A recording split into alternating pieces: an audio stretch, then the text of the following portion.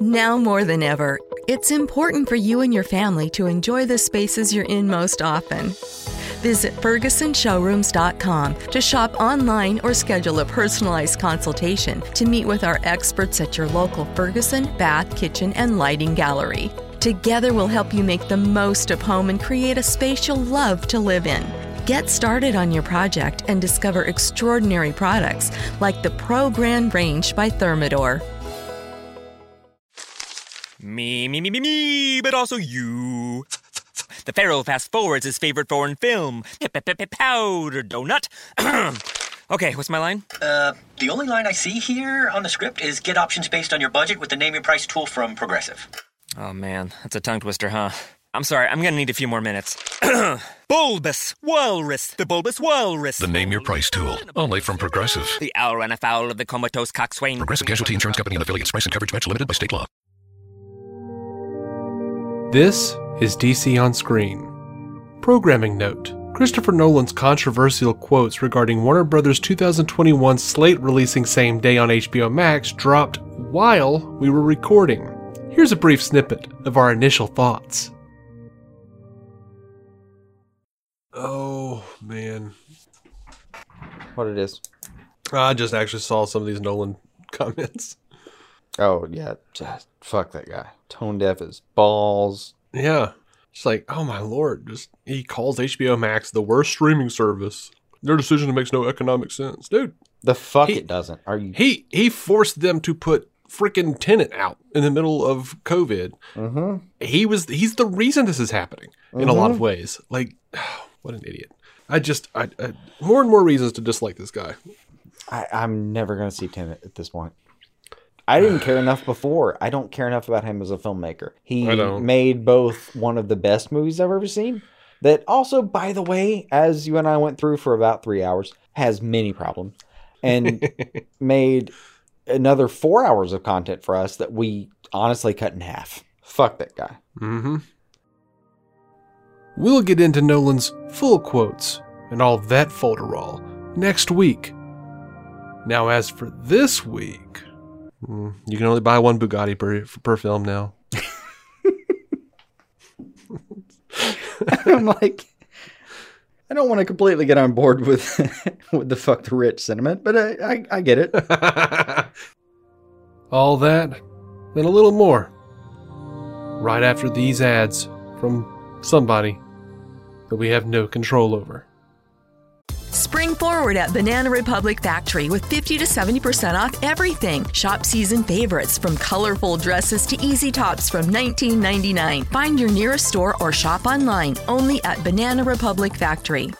Enjoy 50 to 70% off almost everything at Gap Factory and gapfactory.com. Shop tees from $6.99 and joggers from $24.99. Plus extra 15% off online. Exclusions apply. Shop the sale through April 6th. Spring forward at Banana Republic Factory with 50 to 70% off everything. Shop season favorites from colorful dresses to easy tops from $19.99. Find your nearest store or shop online only at Banana Republic Factory. Enjoy 50 to 70% off almost everything at Gap Factory and gapfactory.com. Shop tees from $6.99 and joggers from $24.99. Plus extra 15% off online. Exclusions apply. Shop the sale through April 6th.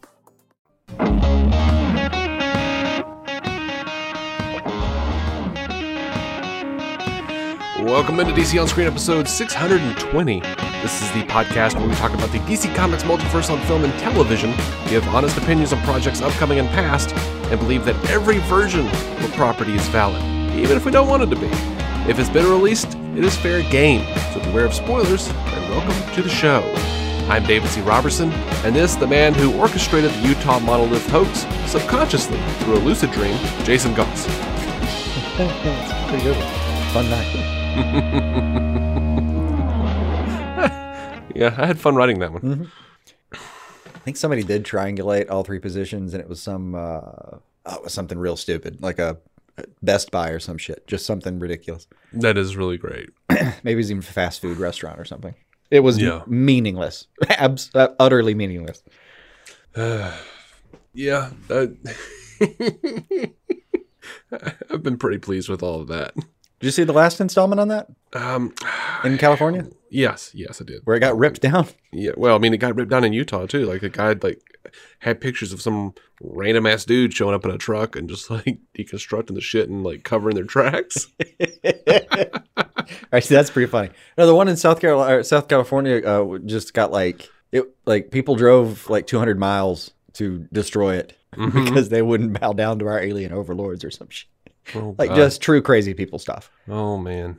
Well, did you see the thing that just happened about the it was the Israeli guy, space security chief, former space security chief. What was his name?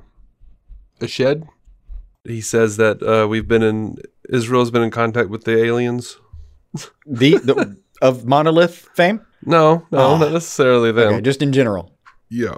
Okay. Yeah, I can't find it now. One of the world's oldest civilizations? Sure, why not? I mean, yeah, why? That would seem to be relevant if it was an alien society. Who's actually been here the longest? Well, these 5-ish. All right. Yeah. Says the aliens are hiding. That's what he's claiming. Because humanity's not ready. That's what he would say. Well, yeah. I mean, it's probably also, true. I feel like I've seen a movie about that. Maybe in 2013. Can't put my finger on it. 2013? Mm-hmm. Are you being facetious about not being able to put your finger on it? Something about a dude of iron, maybe? Or a dude of iron? Yeah. I don't know what you're talking about. Yeah, Man of Steel. Oh, okay. Yeah. I thought you were talking about Iron Man. I'm like, that was 2008. What are you talking about? He wasn't an alien. Iron wasn't a good word choice there, but still. All right, before we jump into the news, because we do have kind of a lot. We didn't show up last week. Jason was busy. Mm-hmm. So before we jump into that, I do want to thank the patrons. $1 a month gets you every episode ad-free. $5 a month gets you that, plus whatever else we decide to put up. And it looks like I'll be putting up something special this month for Christmas. Nice. I don't want to spoil it. I also don't want to promise too much because I've intended to do it every year. Oh, one of those. That we've been doing it. It's produced. It's sitting here. I just always forget. Ah, okay. Well, I'll try to remind you. Try to remind me. We'll try to stay on top of that one this time. If you don't want to deal with Patreon, if you're just like, I don't understand, or if you already do deal with Patreon and you want to help us out, like a certain patron that we're very thankful to, you can go to dconscreen.com and click the donate button. Mm-hmm. And that'll take you to a little PayPal donate screen. And you can set it up to subscribe to that, and it'll just take money out of your account every month and go directly to us. Or you can do a one-time thing. And everything is appreciated, of course. And if you want to support the show and get some swag for it, I remembered this week we have a merch store. Mm-hmm. And I decided to go ahead and link it to dconscreen.com. It is right next to the donate button. It says store. Straightforward enough. And you can get some t-shirts and tapestries or some crap. I don't know, mugs and whatnot. iPhone cases. And of course, if you don't want to spend any money on us, but you still want to support us, you can always share us on social media and leave us a 5-star written review on Apple Podcasts. That always helps. Totally free. And one more announcement. We are in more places. We are now on Amazon Music and Audible. Mm-hmm. Which was strange for me to find podcast at all on Audible, first of all, and then... Well, I was wondering about it because Kevin Hart kept saying it on the commercial. Yeah. And then his dog went to that other guy's house, and I got distracted and was like, how is that even happening? Oh, I get it. I haven't heard any of that. I just saw, I was listening to Malcolm Gladwell or some shit and looked in and it was like, what kind of podcast would you like to listen to? And I'm like, that's not for you. You're mine. You're 8 hours at a time, not 30 to an hour and a half at a time. Or if you're listening to Joe Rogan, 8 hours at a time. Mm-hmm. Or I didn't tell you about this. I found I've seen this book around for a long time, but I never actually stopped to grab it. And I finally was like, oh man, I really need to do this. And then found a copy of it online that had 1,700 pages. Mm. And I thought, Jesus, that's insane. And it's only volume 1 up to 1962, but it's called Tune In by Mark Lewison. Because it's Lewison and because it's, that thorough, it's going to end up being probably the most thorough Beatles biography I've ever read. And so far is. I know what their grandparents were up to. Oh gosh. Saucy characters, a lot of them. But the version of the book that you could get that was just the regular version, the not deluxe, was still 800 pages. And I don't know which version was available on Audible, but I was like, you know what? I'm going to spend a credit on this. 43 hours. The book is 43 hours. That's not okay. I was delighted. I was like, this is my next 2 months. Yes. What will one of these exhaustive autobiographies look like in the future? Where it's just like... Oh, mind you, this was volume 1. Yeah, on December 7th, Paul had what appeared to be a piece of king cake that he posted on Instagram. Oh, what's crazy is so far it's all very like detailed and actually kind of oriented toward like, well, where did they pick up certain proclivities and where did, Lennon got his first harmonica a certain way, and then even referencing in a later interview where he was like, oh, it was a bright day, that one, It's actually just all very, very relevant stuff. George found his first guitar pick inside of a hooker's vagina. Yeah. It was like even George, George, them trying to get George to go to church when he was young, and then interviews later where he was like, I just didn't get the whole, organized thing. But, he put it was like, oh, I saw that guy walking up with the cross, and it was something to that. But all these folks, I don't know. Mm-hmm. He just kind of like bailed on the whole thing. Like, I don't know. It's already interesting. I'm like a few hours in and way more enthralled than I expected. Yeah. Well, that's, I expected you to be very enthralled by that. So, well, even, 43 hours for me, and as many biographies as I've read, it was like, I don't know if I'm going to be able to, like, surely they're just going to be retreading some stuff here and there. I'm like, no, I'm genuinely just, no. And then got into a couple other things where I was like he'd go into detail, like, it'd be 20 minutes of him talking about one minor incident that happened where I was like, I did have questions about that. It did seem like they glossed over that when I read about it earlier. Yeah. So, anyway. For all of you people out there listening, I implore you to remember 43 hours every time you hear Jason say, I don't have time. Because I'm sure as hell going to remember it. Usually it's I don't have time to put things into my brain. Well, like I can put that into my brain while my hands are doing other things. And it'll slide right into my head right before I utter, you son of a bitch. Actually, I saw this. This was really well put by somebody. Like, it was just some fucking Twitter post or something. But somebody said, like, you ever watch something and you're like, I only have 30% of my brain available, and I can't watch this show right now because this show is going to require at least 60% of my brain. So I'm going to have to switch to something else. I hadn't heard it phrased that way, but I do that a lot. Where I'm like watching, I'm like, I don't have time to pay enough attention right now. Yeah, no, I do that. I'm gonna have to back burner this. Let's go rewatch some Rick and Morty. Yeah, I got to be careful because stuff like Rick and Morty, I'll just wind up sitting there just letting it engulf me. Like, I don't care how many times I've seen it. I'll just sit there and stare, and like, it's bad. It's bad. Like, Bethany will throw on something like that in the background, and she'll be telling me a story. She'll have it muted, and then realize I'm not listening because I'm staring at the screen. Like, because you kind of know the dialogue, and you're just still watching the scene. Yeah. I'm just like, what's going to happen now? Like, I already know what's going to happen now, Dave. Yeah. Yeah. So anyway, I did that. I was just half paying attention the other day because I put on Watchmen in the background, and I was just, barely paying attention, and then. Like something would happen, and it'd be one of those lines or something like that where I would just be like, I'd be folding laundry, not even watching the screen, blah blah blah blah blah. You don't understand. I'm not locked in here with you. You're locked in here with me. Still completely paying attention, I guess, on one trail because I was like, I knew when the line was coming. Naturally, yeah. Mm-hmm. Without condoning or condemning, I understand.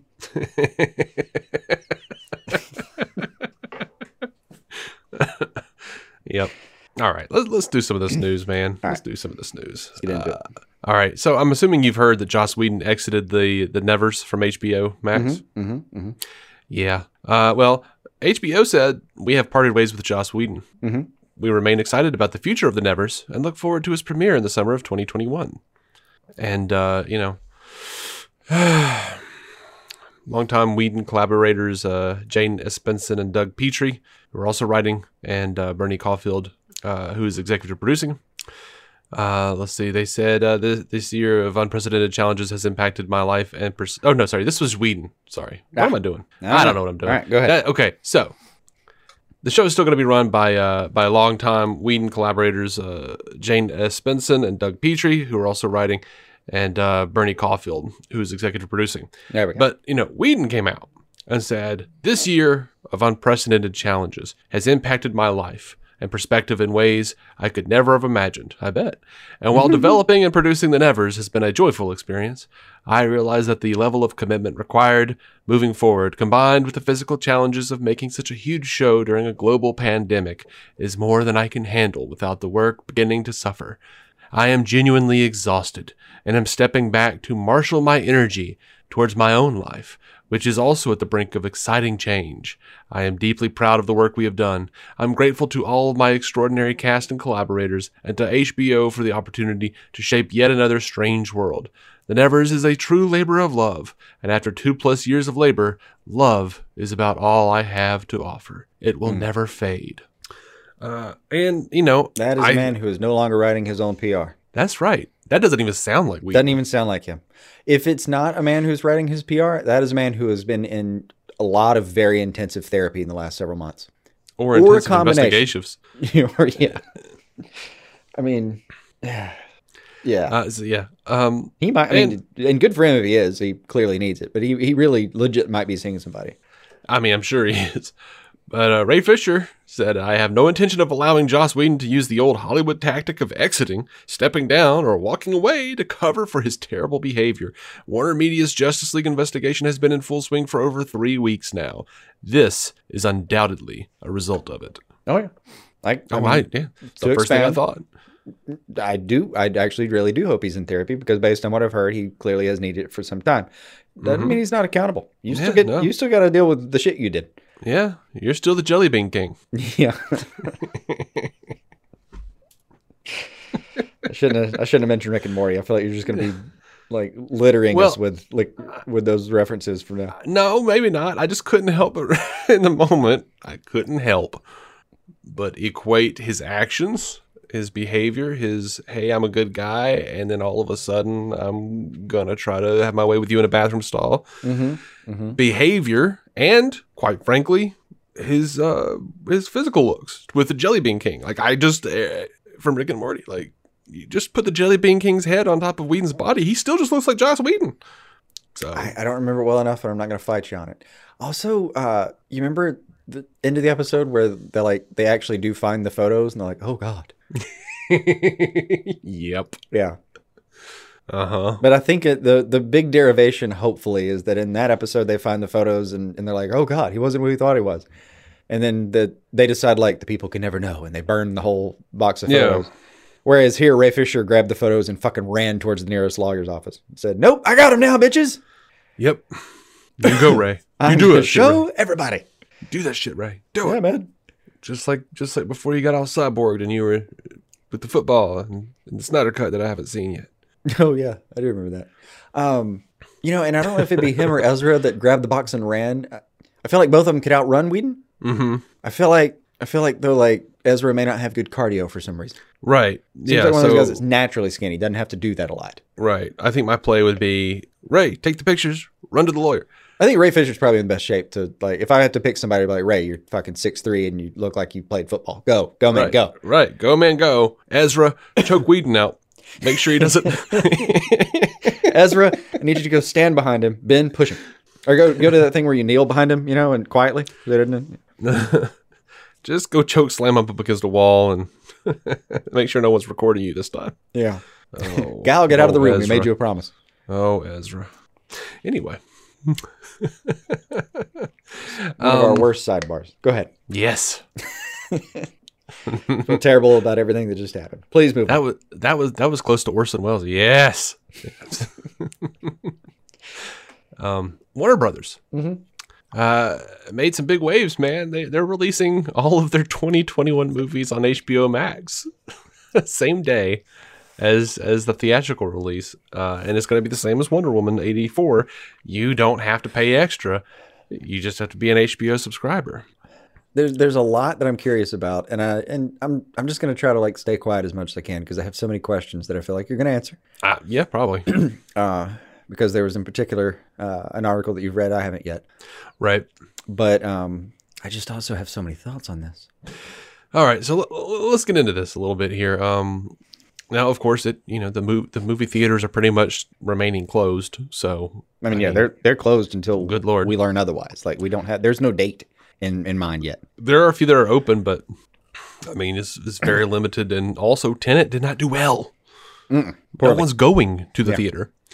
It says every WB movie set to hit theaters in 2021 will be following the release model of Wonder Woman 1984, which, by the way, is only going to be on HBO Max streaming for a month.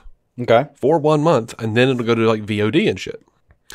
They will still be released in whatever theaters are open, but they will also debut on HBO Max the same day. This includes The Suicide Squad, The Matrix 4, Dune, The Many Saints of Newark, In the Heights, Space Jam: A New Legacy, Mortal Kombat, Godzilla vs. Kong. I mean, it's like 17 different movies. Some of which there is no way I would have seen without this being an option.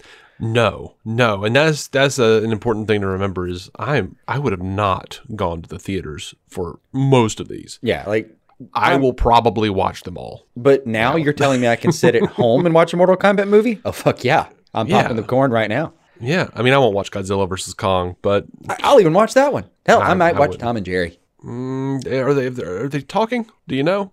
That's a good question. I don't like when they talk. I would think I would like the movie more if it was an hour and 20 and they never said a word. Yeah. Like other than some like, expulsions, kind of, oof, that kind of stuff. I know in like the late 90s, early 2000s, they did a movie where they talked and I was just like, yeah, I'm not on board for that. Ruin the magic. I want 2 hours of them chasing each other around and outwitting them. Oh gosh, Tom. No. Now Warner Brothers is stressing that this will not be permanent. Only 2021 films are a part of this plan, which is in direct response to the ongoing pandemic. There are no plans to continue this wave in 2022, at least for now. Look, I don't believe that it's not the plan. I just don't. I think that it will probably have to do heavily with how well this does for HBO Max. But this doesn't feel like it's, I mean... No, I mean... Pandora's box has been opened. The two thoughts that are going to pervade my thinking here are like, there's 3 viable vaccines that are about to hit the market. Yeah. When you do the math on how that's going to work, though, it's we're not out of this by a long shot yet, and it is getting cold, and it's not getting better. So vaccines aside, and for sure they're definitely going to help, but we're not. It's going to be months before we start to really know maybe when we're going to see the end of this. Before we have a clearer picture, I just a guess, I figure March before we really, really kind of know where we stand.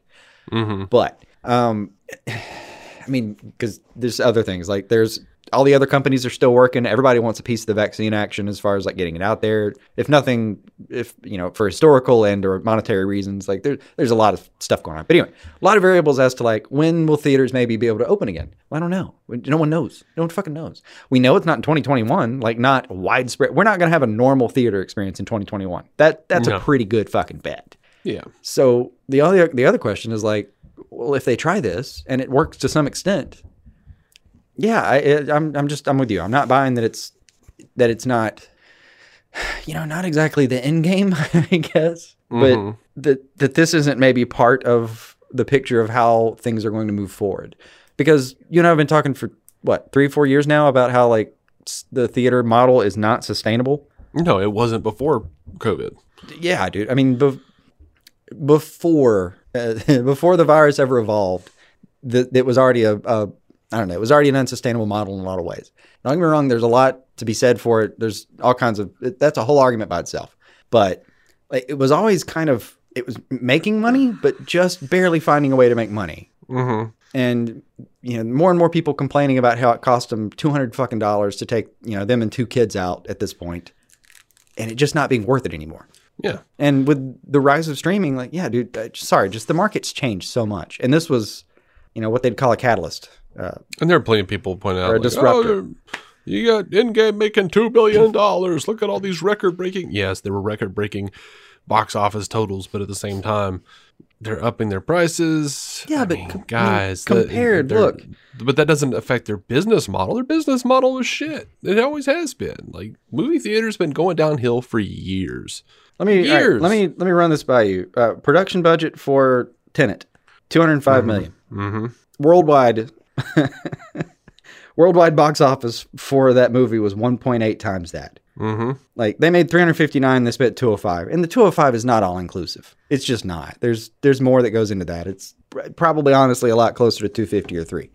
Like, they didn't make any money. All they did was prove that money could not be made with a theatrical release right now. That's all they proved. Yep. So for Christopher Nolan, of all people to be mad about this, absolutely go climb a rope, man. Yeah, I mean, I haven't heard anything from him except the whine about precedent and stuff, but he's gonna do that anyway. I saw a few quotes just glancing through my phone right before while we were getting set up, and I was like, man, sorry, like, this isn't like this. First of all, this may not be the end. So it may be supplementary. It may be literally just a stopgap measure because they have to find a way to get some stuff in. Because what else are you gonna do? Are you gonna how many was it? 16 movies that they're already in? 17. 17? Yeah.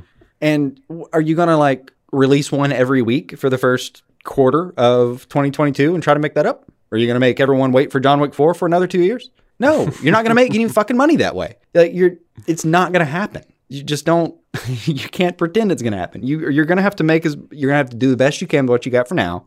If things change, we can maybe go back to some version of the other stuff, but it's just not realistic. And look, man, I don't personally care for the theatrical experience necessarily. I like seeing it on a big screen, but also I don't like being around people. There's a I don't like that. I don't like that variable. I don't like how, we went to a movie theater to see the Avengers and their freaking heads were cut off. Like, it was cropped badly. Awful. It was bad. a terrible experience. And you never have control over that shit. And I don't like that. I like to have control. I would cut down on, size of screen and massive ear-splitting freaking speaker systems if I could just have control. I don't need all that horrible, loud noise anyway. But I'm an old man. It's always mixed a little weird for me, just for my taste. Yeah, I agree with that too. And there's a lot to be said for dynamics. Trust me, I get it. I've listened to all the 60s music as well. Mm-hmm. A lot of it, obviously not all, but I understand the importance of dynamics in music. I get it. I get the importance of dynamics in the soundtrack of a movie. I get that too, or the score of a movie, or just even the fucking sound design and Foley of the movie. I get it.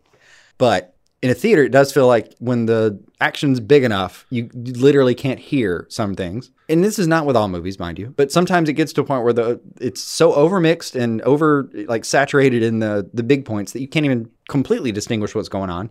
And then it gets down to the fine points and you're like craning your ear to figure out what two people are talking about. Yeah. And that to me has always been a bigger problem at home because it's partly on me for sure. I've never spent enough money to make sure that my sound system that I was watching movies on was so good that it couldn't be flawed. Mm-hmm. Same time, I've had times where I've had literally studio quality monitors set up to this thing and I've had the same problem. Yeah. I mean, I don't know, man. There's a lot that you could tweak at home. There's a lot you could personalize to the experience. There's a lot on the table for people. Mm-hmm. But I think that should be there, though. And as for theaters, desperation breeds innovation. Mm-hmm.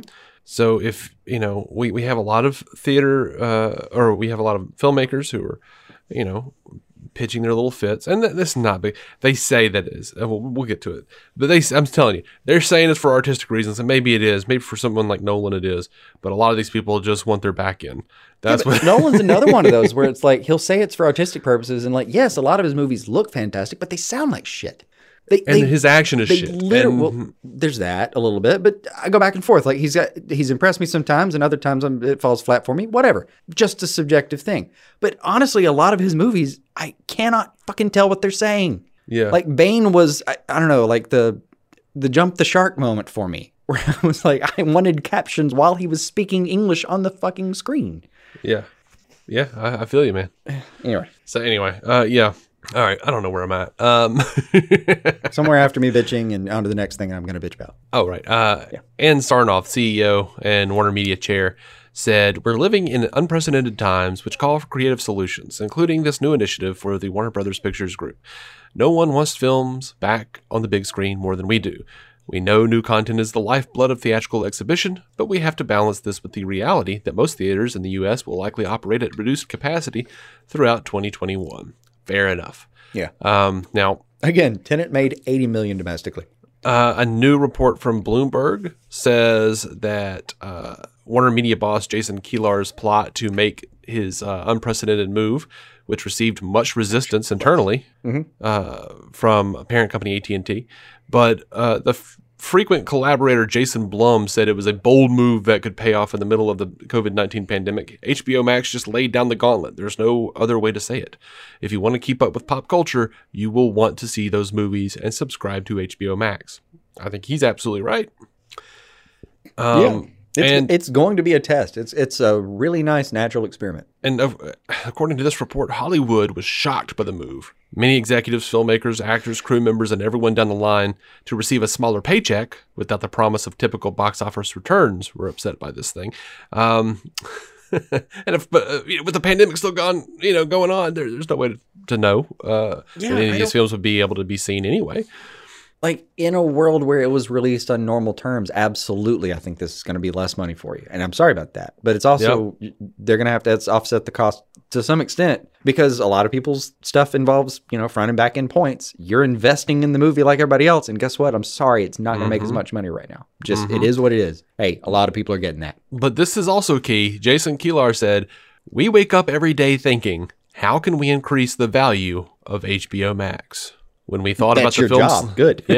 When we thought about the film slate as part of HBO Max at no additional cost, we thought it did a lot for the value proposition. Well, of course it did. Well, yeah. Of course it did. And AMC Theaters, they are not happy with this. AMC CEO Adam Aron issued a statement chastising Warner Media for the move. Kilar attests that they are not abandoning movie theaters, but he also said the only thing we can count on is change. So, I mean, how this shook down, like this, and this is weird because this posted at 6:24 p.m. It's by Brooks Barnes and Nicole Sperling. It was New York Times, and it was aptly titled, "Trading Box Office for Streaming, but Stars Still Want Their Money." That was the name of the article. I mean, I get it. Like, they're also getting a little bit. That was another thing. Tenet called it a bait and switch. I don't think he understands how that term works, but it's also a bit of a. I get how it's a gut punch to anyone who signed on to one of these movies. Like if you're, Keanu Reeves or anybody, like you signed on. Your back end points were kind of a little bit guaranteed to a certain point, and now they've just taken that completely out of the equation and said sorry, and apparently really just didn't consult you very much on that at all. I get the gut punch feel that. I completely understand how that feels that way. I just also think there's going to be over a very short period of time, a little bit of acceptance of maybe, okay, I think this is just how it's going to have to be and we'll get through it. Well, so here's the thing, though. Here's the thing. This is how it shook down initially. It says, last month, Warner Brothers quietly approached Hollywood's two biggest talent agencies, William Morris Endeavor and Creative Artists. The studio wanted to release the much-anticipated Wonder Woman 1984 simultaneously in theaters and on the streaming service HBO Max on Christmas Day. And they wanted to get the film's star, Gal Gadot, and director, Patty Jenkins, on board with the plan. WME, which counts Ms. Gadot as a client, and CAA, which represents Ms. Jenkins, had a lot of questions, but the biggest involved money. How are you going to pay them?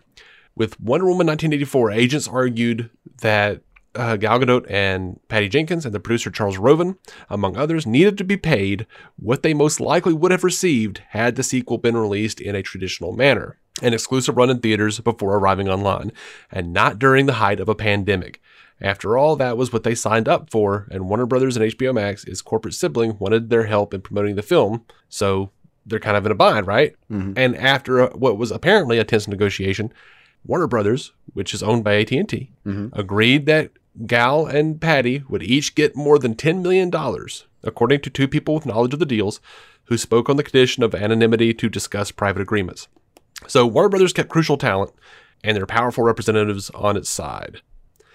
But last week, when Kilar announced, or Kylar, how do you say his name, announced that 17 more movies would roll out on HBO Max in 2021, they didn't consult anybody. They didn't negotiate with anybody. And my guess is Gal Gadot and Patty Jenkins screwed the pooch for the rest of everyone else, because when they said, "Oh, y'all gonna hardball us, we can't afford this on all these people, but this is the way it's got to go." Like I'm open to more information coming in, but. That sounds right. Just based on what I'm seeing right now, that sounds pretty accurate. Also, this is very much a better ask forgiveness than permission kind of thing, I think, if you're the studio. Yeah. Like, all right, the 17 movies. How many stars? Probably at least, 50 plus? God, who knows? Stars involved in this? Or we'll call it 50 plus, like, leads, maybe. Some of which are big ones, really big ones. Is this a conversation you thought you could have 50-something times? And then, by the way, the first time that Suicide Squad or John Wick or Matrix, whatever, or even fucking Tom and Jerry, for all it matters, decides that they aren't going to be hardballed and just like will not agree to anything. Well, then what about the rest of these guys who actually did make some compromise? Like, do you want to seriously sit there and try to negotiate with that many people if you're the studio, or do you just want to be like, we're doing this? We do actually own this film, after all. We're going to put this out. This is how it's going to be, and we'll just have to deal with the repercussions later. Right. I'm not trying to like justify the fucking multi-million-dollar, billion-dollar industry giant here. Yeah. Morally, I'm just saying I get them. I understand how they came to that decision. Well, there's some trickery here for sure. Now, to prevent the news of the 17-movie shift from leaking and to make the move speedily rather than get mired in the expected blowback, Warner Media kept the major agencies and talent management companies in the dark until roughly 90 minutes before issuing the news release. Yeah, I saw that. And so it left the agencies on a war footing, the article says. Representatives for major Warner Brothers stars like Denzel Washington, Margot Robbie, Will Smith, Keanu Reeves, Hugh Jackman, and Angelina Jolie wanted to know why their clients had been treated in a lesser manner than Gal Gadot. Talk of a Warner Brothers boycott began circulating inside the Directors Guild of America. A partner at one talent agency spent part of the weekend meeting with litigators. Some people started to angrily refer to the studio as former brothers. Yeah, which was funny. Yeah, that's good. That's pretty good. I mean, I have a pretty simple answer for this because hers has been sitting on the shelf longer. It's money, like that money that wasn't made, which is, by the way, probably $1 billion. Let's face it, because the movie looks fantastic and would have clearly made $1 billion under ideal circumstances. Not even ideal, under regular circumstances. No, dude, like that's a lot of money that's just already in the pot, and they've got to do something for it. Yeah. Now, a lot of these people are saying, like, oh, for the longest time, they've been known for the best home for talent, and that has been a significant competitive advantage. And with this move, they alienated the very talent they have worked so hard to attract. Look, and I think Warner Brothers is right on this, and they're going about it the right way, because I think they went to Gal Gadot and Patty Jenkins because that was the movie that we've been waiting to see for the longest. It had been sitting on the shelf, but they used it as a testing ground. And when they saw how that played out, they said, we cannot afford to make this viable and have this negotiation with every one of these people. So what we do is we're going to have to push ahead and just not give them the heads up. And if we lose them, we lose them because, you know what? There's always a slew of other people who would be ready to slit some throats to get right where these assholes are. And Keelar, when he announced it, said, this is for the fans or whatever. This one's for the fans. So they're positioning themselves to be like, look, we just want to, make sure you guys get to see these movies. And who are the bad guys? The overpaid asshole actors who not only want their paycheck, but they want their secondary paycheck for the back end. That doesn't exist right now. That no longer exists at this point. But And, I haven't had a lot of time to consider this. Like you said, we're recording 2 hours after this got out. But right now, that does feel like a pretty good interpretation. And, one of the alternatives for Warner Brothers is you got to think, okay, well, look, or even if you're AT&T, you're still looking at Warner Brothers and thinking, well, I know you're just one of the arms here. But, the other part of AT&T, by the way, is a phone company, and those things can come and go over the course of 5 years. So Warner Brothers is one of their blue chips. That's one of the things they bought because they knew it would be steady, and it's not. It's just not right now. Yeah. So they have the choice. They can piss everybody off, hope we all band together afterward and realize, you know what, times were fucked up. I realized you made some decisions that made me mad. I guess we'll all just have to find a way to move on together and kind of hope that that's how that goes down. Yeah. Which is very possibly what a lot of them are really hoping happens is like you said, we cannot sit here and have this conversation with everybody. And we literally maybe can't afford to have that conversation with everybody involved. Yeah. Or think about it, if you're Warner Brothers and you already have HBO Max that, by their reports, is doing well.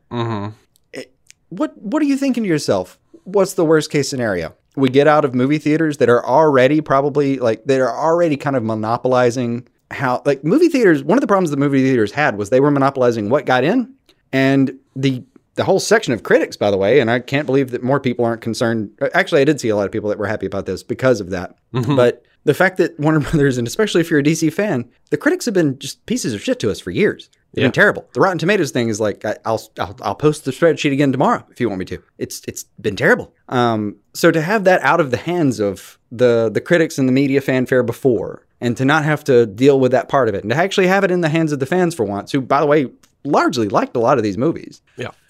Is a very different thing. So they've got to be thinking to some extent, what's the worst case scenario? We turn into Netflix, which is doing fine. I mean, Netflix has never been out of debt, but that's Netflix's model, and whatever. They've never technically been out of debt, but they've always had a pretty high top gross line, which means that they're fine. Like they're not hitting one of those little like stock price versus debt ratio bubbles that will destroy them. They're not there, and they're not even pointing toward it. No. I just did want to mention for that, like, probably one person in our audience who's like, Netflix has never been out of debt. I'm like, okay, yes, we know that. Yeah, in a lot of ways, Amazon's still in debt, and they're fucking Amazon. Like, that's it. There's a way you do the books a certain way that, I don't know. Yeah, I mean, yes, but no. You know what I mean? Yep. So, yeah, like, worst case scenario for them, they turn into Netflix. And they already have one of the largest cannons in the entertainment industry. What are they afraid of? Like, they've got some deals. Eventually, those deals expire. They get access to everything they have again in perpetuity at that point, unless there's some other, like, Spider-Man-ish deal with Sony kind of thing. Yeah. And granted, there are plenty of them. I mean, there's a reason Harry Potter vanished after a minute. Hell, Batman vs. Superman's going to go away after a second. And end of December? Yeah, something like that, yeah. There's a lot to be said for, like, the streaming agreements that are already made, but if your plan is to be Warner Brothers and become something like a Netflix, like, you're just going to start rewriting those contracts completely. You're not going to deal with the old model or the old sending it off here and there. You're going to be like, no, when that's up, it's done, and I'll pay you X amount for it to be done right now, and put it back in your canon, your catalog, and make your service even stronger. Like, again, I'm really not trying to fucking like sympathize with the giant industry thing here, especially one who's fucked us over a lot. Well, let's be fair though. We're talking about a rich entity that's screwing over a bunch of other rich entities. I mean, there's that. Yeah. They're all, I mean, a lot of them. There's plenty of actors on there that, were promised, hey, this is going to be a big break. You're going to get it on the back end. There's going to be plenty of stories like that. But there's no way for these. I mean, I've already seen some people like siding with the actors and stuff and the directors, and that's fine, I guess. I personally feel like because of the pandemic, because of,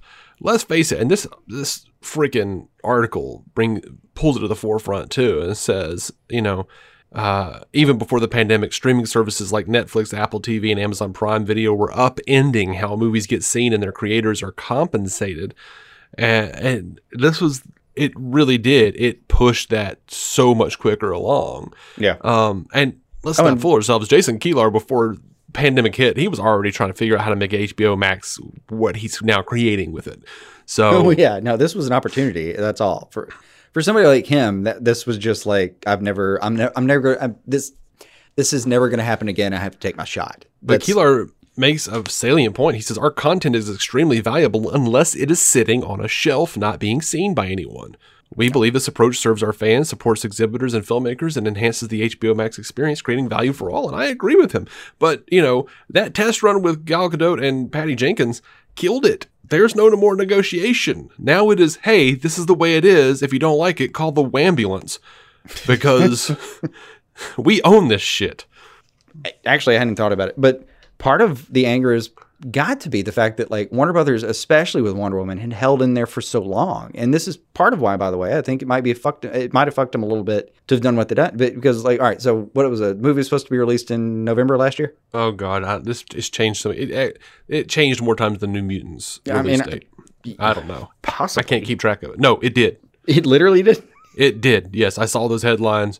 Ray and Brent had a whole conversation about it. Like, it did. Oh, God. That doesn't surprise me. Like, I think it was supposed to be originally like Q4 of last year, and then moved because I think they thought... Yeah, it was like November, then it was June. It was going to be like... I think it was even going to be like March originally, just the second day. But anyway, originally there was like a move to not compete, and there was going to be some creative stuff that they were going to work on, and it didn't seem absurd at the time. And then, fucking 2020 happened, and March became June, and June became like August became October became, and then here we are, best I can remember. But roughly what happened. Yeah, it's like give or take 2 months, I guess. Am I leapfrogging maybe? But anyway, yeah. I like I said, I lost track of it, and I can't confirm or deny. It was a lot, but that means also that Warner Brothers kind of came to the table saying, "Dude, we've stuck with you the whole time. We've stuck with you the whole time as far as like we wanted to get this in theaters, we wanted to make it work, we wanted to do it the way you wanted to do it. We're at a turning point. We have to do this another way." And that's not a conversation they're necessarily going to have with the producers of John Wick 4 because they haven't made those promises. Mm-hmm. Nothing was on the table, if we're being honest. Like, well, we don't know. Well, actually, I don't remember if there's a release date, but I know I'm pretty sure they've done some filming. But to my point, the only thing that I'm sure that hasn't happened is there was literally a film sitting on the table and they were discussing when it was going to be released. Like, that's not a thing that's going to be common among those 17 films. Mm-hmm. So for them to be a little extra angry because, like, the studio was with them for so long and then just decided we're going to do it this way, I could kind of see that. Sure. I still think it's an unrealistic expectation about how just reality is right now, but I could kind of see it. Yeah. These people live in mansions. I don't think they have a good grip on reality anyway. But that's not true. Like, ow. It's not necessarily true. It's hard to. I'd have to meet anyone to say. What do you mean I don't get my $10 million back pay? Like, for instance, deal. Keanu Reeves is one of the names where I read that and I was like, oh man, I'm sad he's not getting his money because he would have probably taken 50% off the top and given it to charity. Like, yeah, that's nice. That's just how he rolls. And a lot of them do similar things. Like, there's a certain amount of money that won't get into some hands that it should have gotten into. Yeah, I'm just saying that's going to be a real thing. I'm not firmly in anyone's camp. I'm just saying this shit had to come out at some point, and also the way they set it up, PR wise, they did a really good job of making anyone that has a problem with this look like an asshole. Oh, very much so. Yeah, and I again, like, just thinking about how I would manipulate the situation if it was me, I very much would not have had this conversation 50 plus times. I would literally just do it and then have the conversation on the back end. Yeah. It's something this big. That's how I would try it if I were them. Yeah. Also, and what do you want to, do you want to try to flood every single weekend of 2022? Like, people are going to just camp out and get season-long passes to the theaters, which I'm sure AMC's daydreaming about, but it's not realistic. Once we get back to when we get to normal, we're going to spend a hell of a lot more time with, like, people that we haven't seen than going to a fucking theater. It'll be involved, but it's not going to be the primary thing. And to make money on every single one of those films, plus everything, by the way, that Disney's putting out, because that's not even involved. Just absolutely unrealistic. And this does a hell of a lot to make sure that HBO Max gets on Roku soon. Yeah. I'm expecting like within the week. Yeah, like any day. Like, I'm surprised it hasn't happened yet. Oh yeah. So they may wait 2 weeks to save face and hope the articles die down. Mm-hmm. So yeah, the Brian Lord, a co-chairman of Creative Artists, said precedent is being set over the value of talent and what kind of transparency is essential to creating equitable partnerships. We will do everything necessary to make sure artists are fairly compensated for the value they are creating and that their creative and artistic work and rights are protected. I don't personally, and I will just say this, I don't feel like they've necessarily been fairly compensated in the first place. Because there's a lot to be said. Like, when you look at someone like Margot Robbie, all right, she's in Suicide Squad. She's playing Harley Quinn. Everybody knows who Harley Quinn is. And they get a certain amount of money. Then she goes and does some independent movie. That movie doesn't make $1 billion. That movie doesn't make anywhere close to $1 billion. So it's not necessarily those artists coming in. Like, so these, like, exorbitant back end deals, I do think are ridiculous. Unless you're Jack Nicholson. Which, at this point, may not even be the best example you could have picked. Oh, he's just always the first person that comes to mind because he's like, I'll take a big pay cut for Batman. But here are my back end deals. And then they're like, oh, okay, cool. And then he just winds up mopping up. Yeah. Just, oh my Lord. Yeah. But the now it's Lucas like, maneuver, as I remember it now. And now it's like, it's just all these like, well, there are all these multipliers. If you do this and this, we'll get this amount. Okay, well, cool. You never have to make another movie in your life, but you keep doing the movies, and that's fine. But, there are lots of people out there who can act. There are lots of people out there who can do all this stuff. I don't think Warner Brothers is really too worried about it. There are lots of the paradigm will shift, is what I'm saying. Yeah. If it hasn't already, because of this. And no, I mean, as a business model, they're thinking like, man, we could start buying fan films that are produced half as well as the final films and put them up. Yeah. This is one of the dangers of Hollywood in general, and it has been for 100 years, man. You can't think you're too special because one day you turn around and you don't matter anymore. It has always been a thing. Like, it's a thing that people, feared.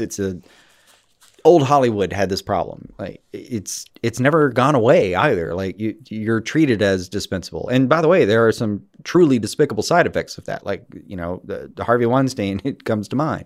But I mean, that's just a slightly extreme example. And also that's one person who was doing a thing that a lot of fucking pieces of shit were doing. In that environment, you're kind of enabled to treat people with such indiscretion that it's borderline a problem. And I say borderline. Borderline is oftentimes a big problem. Oftentimes a huge problem, and borderline a problem all the time is what I mean to say. So to say that the people upset about this that are the A-listers anyway, that they don't have a point is also a bit tone deaf. They do have a point. It's just they have a point, not the most relevant point. And to try to, I don't know, man. I also kind of have to frame it historically and be like, yeah, but I'm sorry, this is a little bit of how these things work. Like, the industry is going to move, and if you're not moving with it, you won't go with them when it moves. Right. And more than money, these people care about being relevant. A lot of them, yeah. I mean, not every one of them, obviously. That's a generalized statement. Shouldn't have to keep qualifying everything, but yes. Well, and partially because relevance is part of how you bring in the money you get. Right, exactly. Everything's a little bit monetizable in that environment. I mean, most of these people right now, even if they had already spent every bit of money they'd ever made, just based on their face, they could go into Instagram and take sponsorships and be good for the rest of their lives and make good money. Yeah. Hop on OnlyFans or something. I wasn't going to go to OnlyFans, but sure. I only vaguely know what that site's for, but I feel it's dubious. I don't know about dubious. I don't have any outright trust for it. I mean, it's pretty widely trusted. It's just okay, cool. Well, I don't mean the site itself. I mean like the mechanism. Oh, well, I mean, no. I watched a whole video on like how people the psychological breakdown of what they're doing on OnlyFans. Where like this guy broke down like how like one girl on Instagram, all of her pictures, like she's hot, obviously, but like all of her pictures are like her like looking off some way, like away from the camera, and just like very like non-personal captions and stuff. But if you join her OnlyFans, like all of her pictures are like she's looking right at the camera, right at you.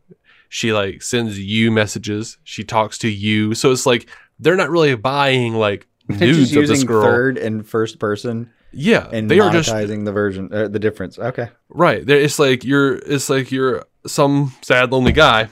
But if you're one of the OnlyFans on this girl's Instagram, and you're just like you're looking at her, you're like, oh man, she's giving me the cold shoulder. And you go over to OnlyFans, and she's already sent you a message going like, how are you today, handsome? You're like, oh, she does care. No, she doesn't. She likes money. You're giving her money. You dumb bastard. I mean, I've waited a ton of tables, and I promise you, it is no different. I will be absolutely interested in your day for about 40 minutes, and then you need to get the fuck off my table because I got to make some money tonight. Right.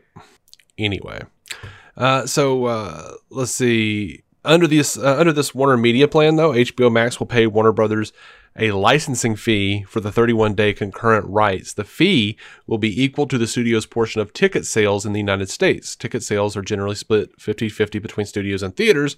Other factors could influence the fee, including the percentage of theaters that are operating. HBO Max and Warner Brothers also agreed to a floor for these fees, $10 million for 25% of the film's net production cost, whichever is greater. Now, in the eyes of some agents, this is unfair self-dealing. They believe that Warner Media had an obligation to maximize value for the profit participants, to make a good faith effort to see what prices other companies might have paid for the Warner Brothers movies before selling them to itself. Oh, God. Come on, man. The licensing fee does not appear to be connected to the value each movie will create for HBO Max in the form of subscriptions or engagements. It does say that... they're not wrong in theory, but it's also impractical and unapproachable as a concept. Yeah. There's no way they could have taken all of these, every single one of these 17 movies and shopped them differently, kept the entire thing relatively under wraps, kept everyone attached to the movie relatively okay, but it's an insurmountable thing. Yeah. Now, Legendary was apparently already upset with Warner Brothers because in recent months, Netflix had offered $250 million to buy Godzilla vs. Kong. Uh-huh. Legendary wanted them to do it, and Warner Brothers said no. Okay, that I get. That's bullshit. Well, they wanted it on HBO Max. Okay, that part I completely get. That's self-dealing for sure. Oh, yeah. No, it is. Like I said, I know I've come across as very pro Warner Bros. On this whole thing, but I'm not trying Me too. I'm not trying to side with them. I'm just saying what does and doesn't make sense to me. But and when did you say that was?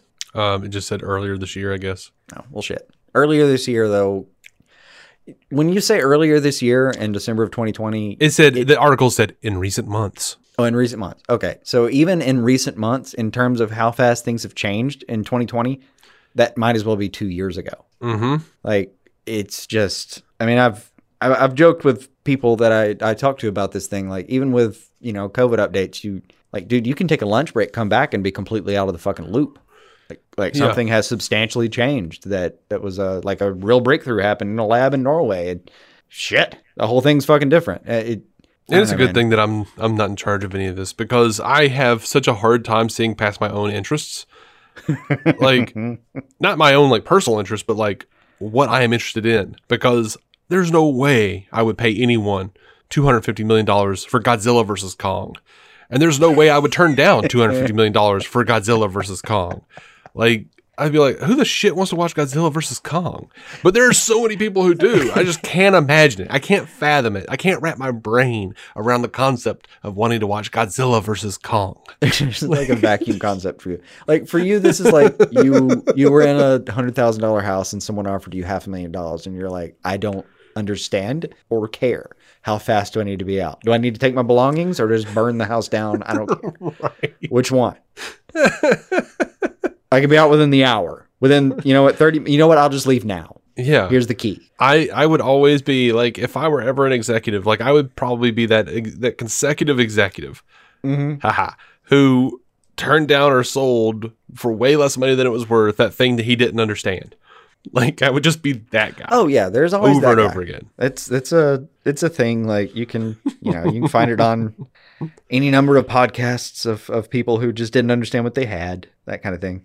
Yeah, I always like the guy who's you know what, I'm fine. I spent it for I sold it for this. Sure, I made $1 billion. I sold it for $3 million, but I wasn't going to do anything with it. I didn't even understand it.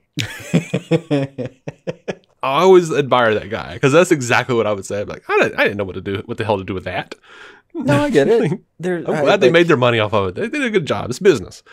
I completely get it. At the house I just sold, we have commercial contracts that would move through every once in a while and offer just way more money than the house was worth in that area because they didn't really give a shit. They were just going to mow it down and put up a Costco or whatever. Right. And, occasionally you'd get a hold of one of those contracts and make a little bit of earnest money, which I made $2,100 just saying yes to something and there were no consequences. Someone just handed me money for having said that I would agree. Mm-hmm. Great. But, later when I sell the house, for what an actual resident would pay for the house, not a company, it's not going to be I sold that house 2 months ago. Mm-hmm. And in 2 months, if I learn that the house is now sold for twice what I paid for it, I'd be okay, great. Good for you, man. Yeah. Shit, I was happy with what I walked away with, but fuck, good job. Yeah. Right. You won. Good game, old chap. No. Old chap. What? when you move into Mountain Brook, let me, hey, let's have a grill out sometime. Buy me a steak. Whenever I hear anyone say old chap, I just think of that. Remember The Simpsons where Homer finds that overturned sugar truck? Let's see. No, I don't. Okay. Homer finds an overturned sugar truck, and he transports as much of the sugar as he can to his backyard, and then he guards it because he thinks they're poachers. I've heard about people doing this on Minecraft and making actual money.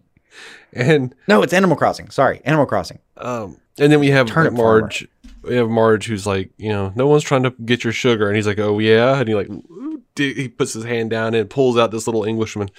The little Englishman has got his tea, and he just goes, "That's right, I nicked it, and I'd do it again."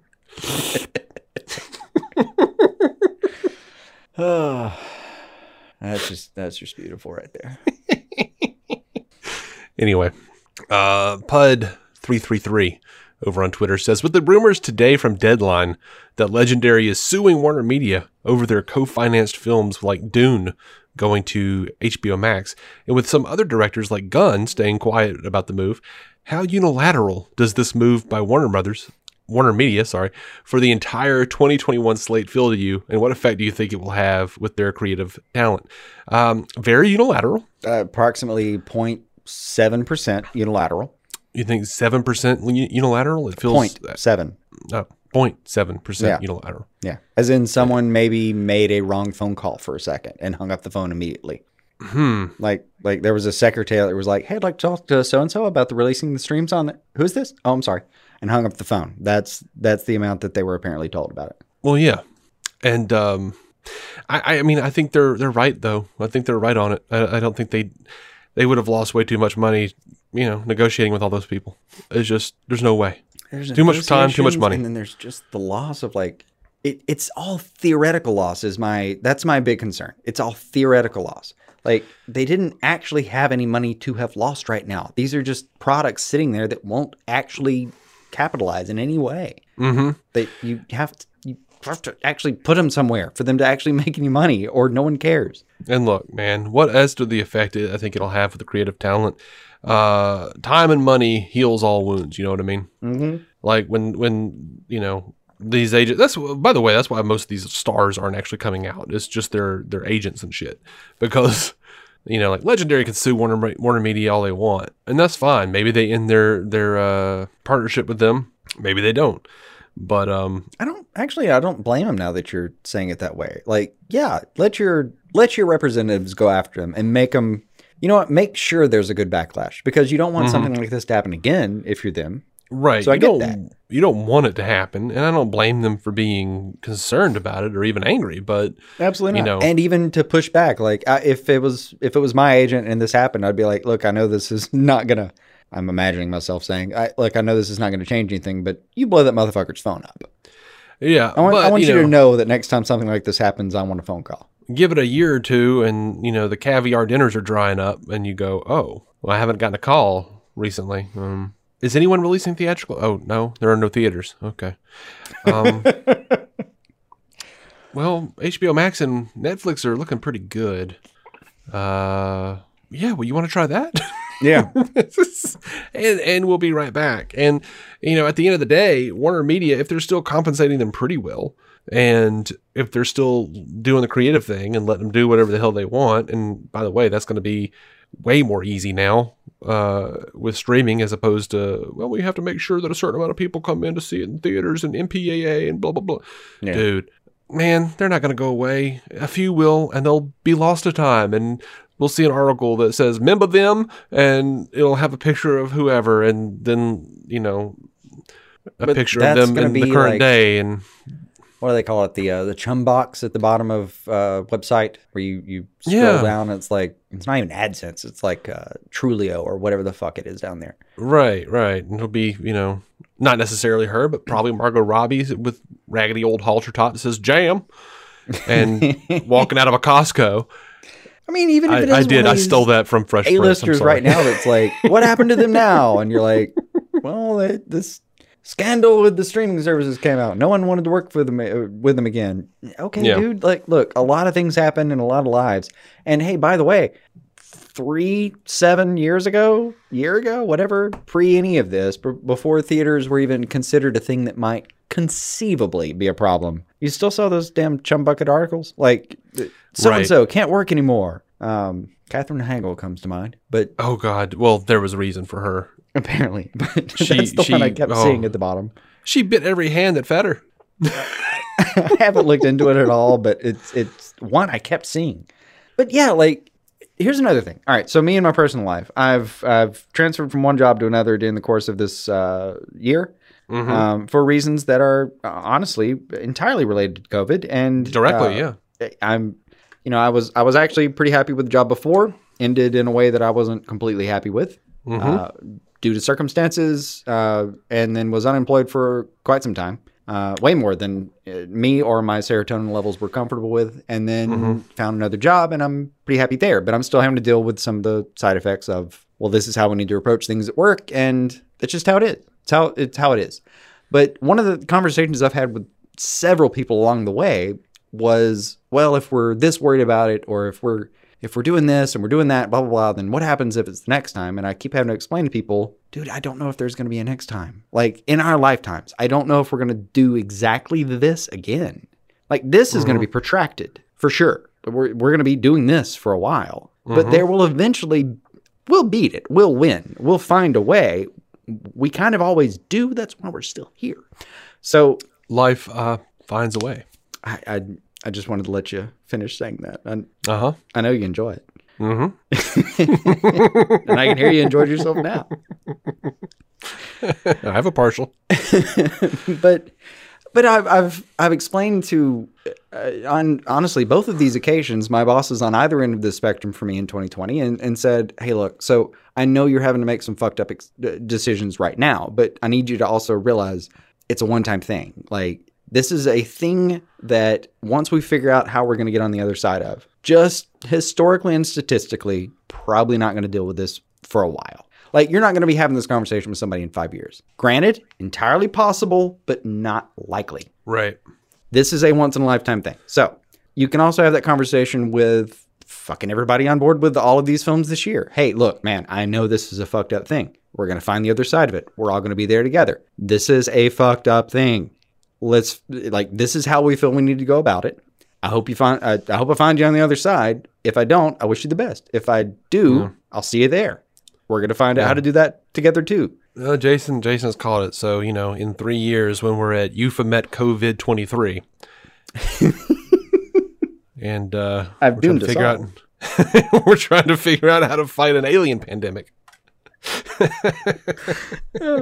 And just for fun, the waveform on my computer, I just looked down at my phone and it's getting the mirror effect, and it's like it kind of looks like literally Matrix code, and that kind of frightened me for just a second when you were talking. Like, for just a second, I looked up and saw Matrix code. I was like, oh, that's not right.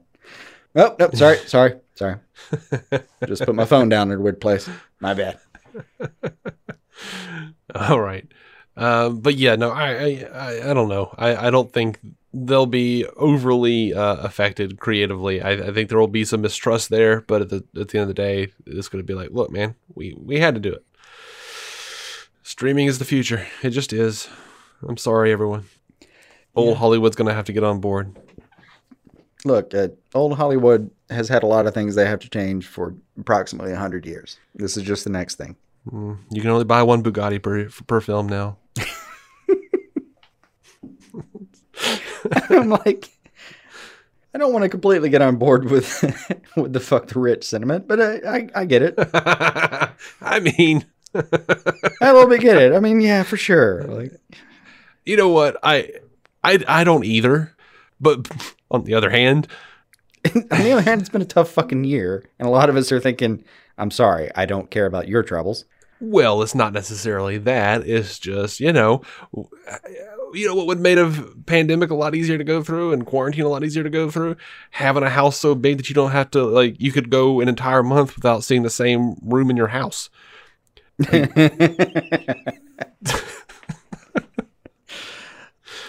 I would have loved that too, but that's where the ghost is. And he's not kind. Yeah, I mean, one of those hit you in the balls ghosts. there's a middle ground. There's a middle ground where you could just be like, you know what? At some point, you guys are just whining about too much. I can. I get that. I can sympathize, but also not. Yeah, I get it. I get it, and it's also like our best shot at being people who are extremely middle class, who are trying to like make the best of, our best guess at guessing at their situation. And yeah, like there's, I don't know, we can find points of sympathy, and there's other points where just, I don't know, there's not going to be a connection like that. Yeah. Anyway, let's see.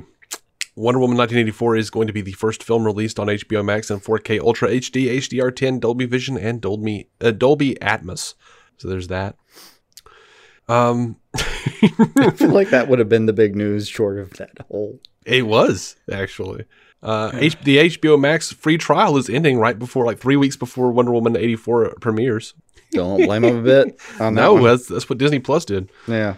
So that makes sense. Actually, one of the only curiosities is, and by the way, Milan is available to stream for free right now. And how long ago was that? Like 2 months, maybe? Yeah, I don't know. Just a guess? 2 months? I have no idea. I literally have no clue. Like, I know it happened after Hamilton, so we have that. Yep, that's what I know. But that's about it. And honestly, most of Disney Plus is just Bluey and Mandalorian for me right now. So it was definitely before Mandalorian. If it's not Ming Na, it's hashtag not my Mulan. So.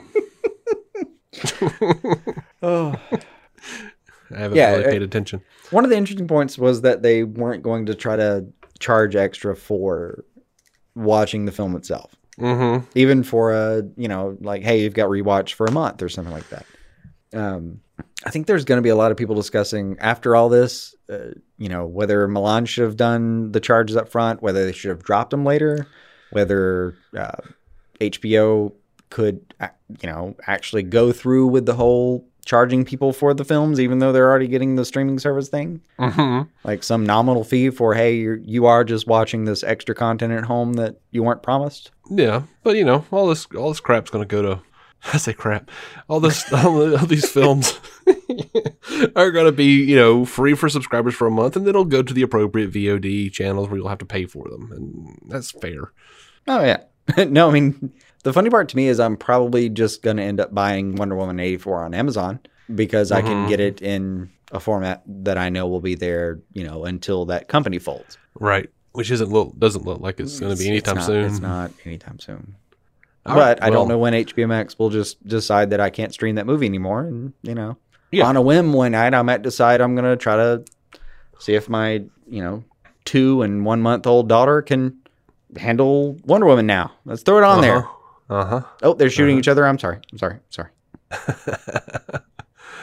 Yeah. So Warner Media, a Warner Media representative said, "We frequently update and iterate our offers to provide flexible ways for potential subscribers to access all that HBO Max has to offer." And they do have a new offer, a 22% discount to new subscribers who prepay for 6 months for $69.99, which comes out to be about $11.66 per month, as opposed to the $14.99 a month. Yeah, that's pretty standard.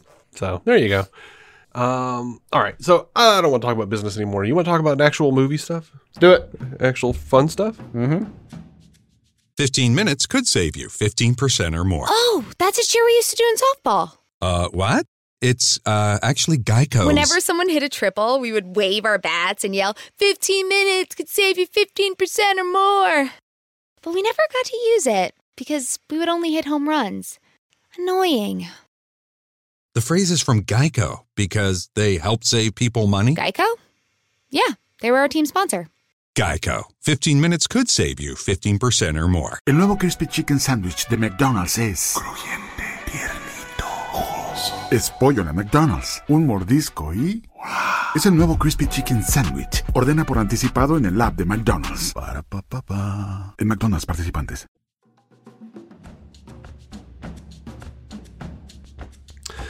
All right. Wonder Woman 1984 has... I'm going to edit out the pause. Stop laughing at me. Even with, I just love that it's like, do you want to stop talking business? Also, Wonder Woman 84.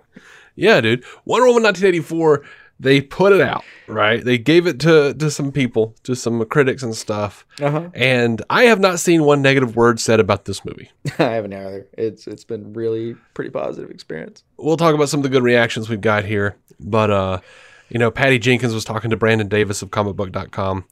And he had said that, not only does the movie look like it is set in an 80s era with the costume and the set designs, but the editing and the cinematography truly conveys the look of a movie from the era in which the movie is set. And Patty Jenkins said, that is exactly what I strive to do. I kept saying to everybody, because it's funny, I was worried we weren't giving people enough 80s, because the temptation is to go 80s, haha, and make all these 80s jokes and put in 80s tracks. I was like, I shouldn't have 80s tracks, because when you do that, you're automatically being self-referential. Right. Whereas I said, you should not remember anything about this movie. This should be as if you're going to a massive tentpole in the 80s. That's completely authentic. So throw away the 80s part of it. It ends up being very 80s as a result of it, but just throw that away and make a great movie. And that excited me, because I was actually pretty worried that it was going to be like Wonder Woman, the Goldbergs.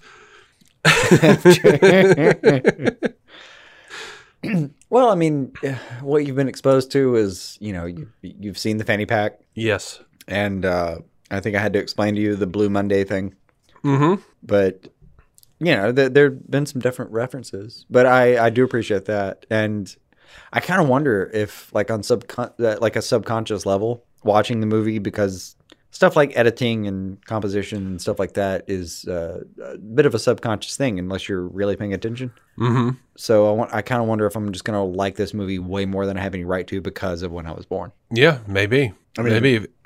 Like, seriously, Ghostbusters was my favorite movie for the majority of my, first 10 years. Yeah, and I was just thinking, like, if it feels like authentically like Back to the Future felt for me, where it was just like, yeah, we're making note of what time frame we're set in, but also here, I don't know. Like I'm excited. I've actually gotten between that and the footage that they released at CCXP and the footage that they released at the MTV Movie Awards. I'm actually excited now.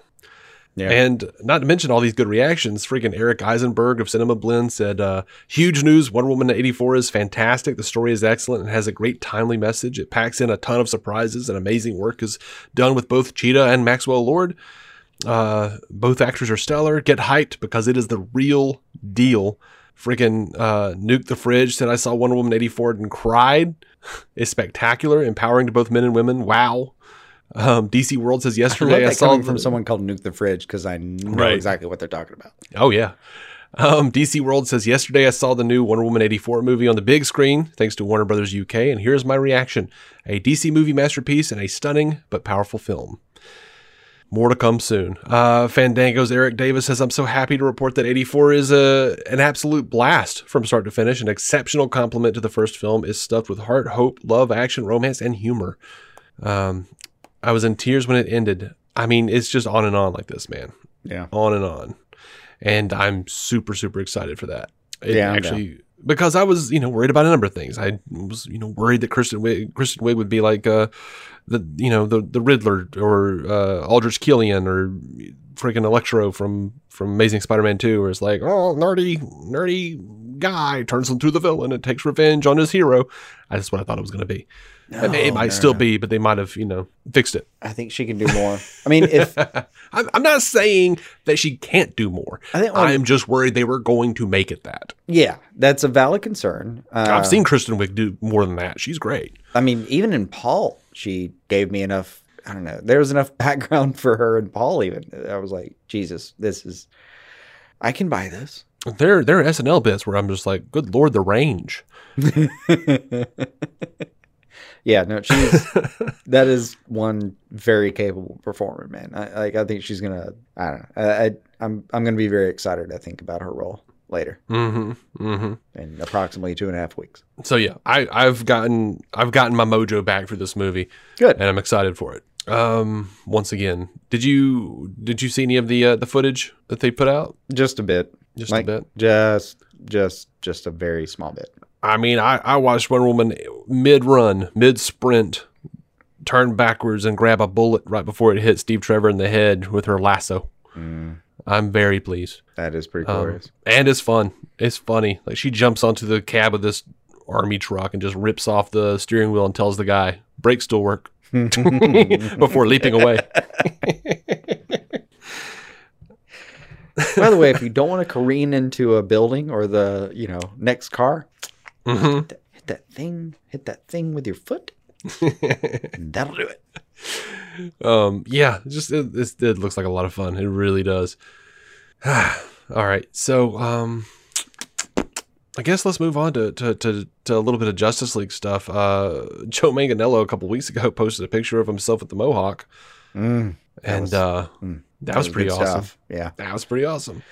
Yeah. And he says heroes and villains can put their differences aside for an important cause, and he links to the AFSP donor drive. So keep that in mind, y'all. Yeah.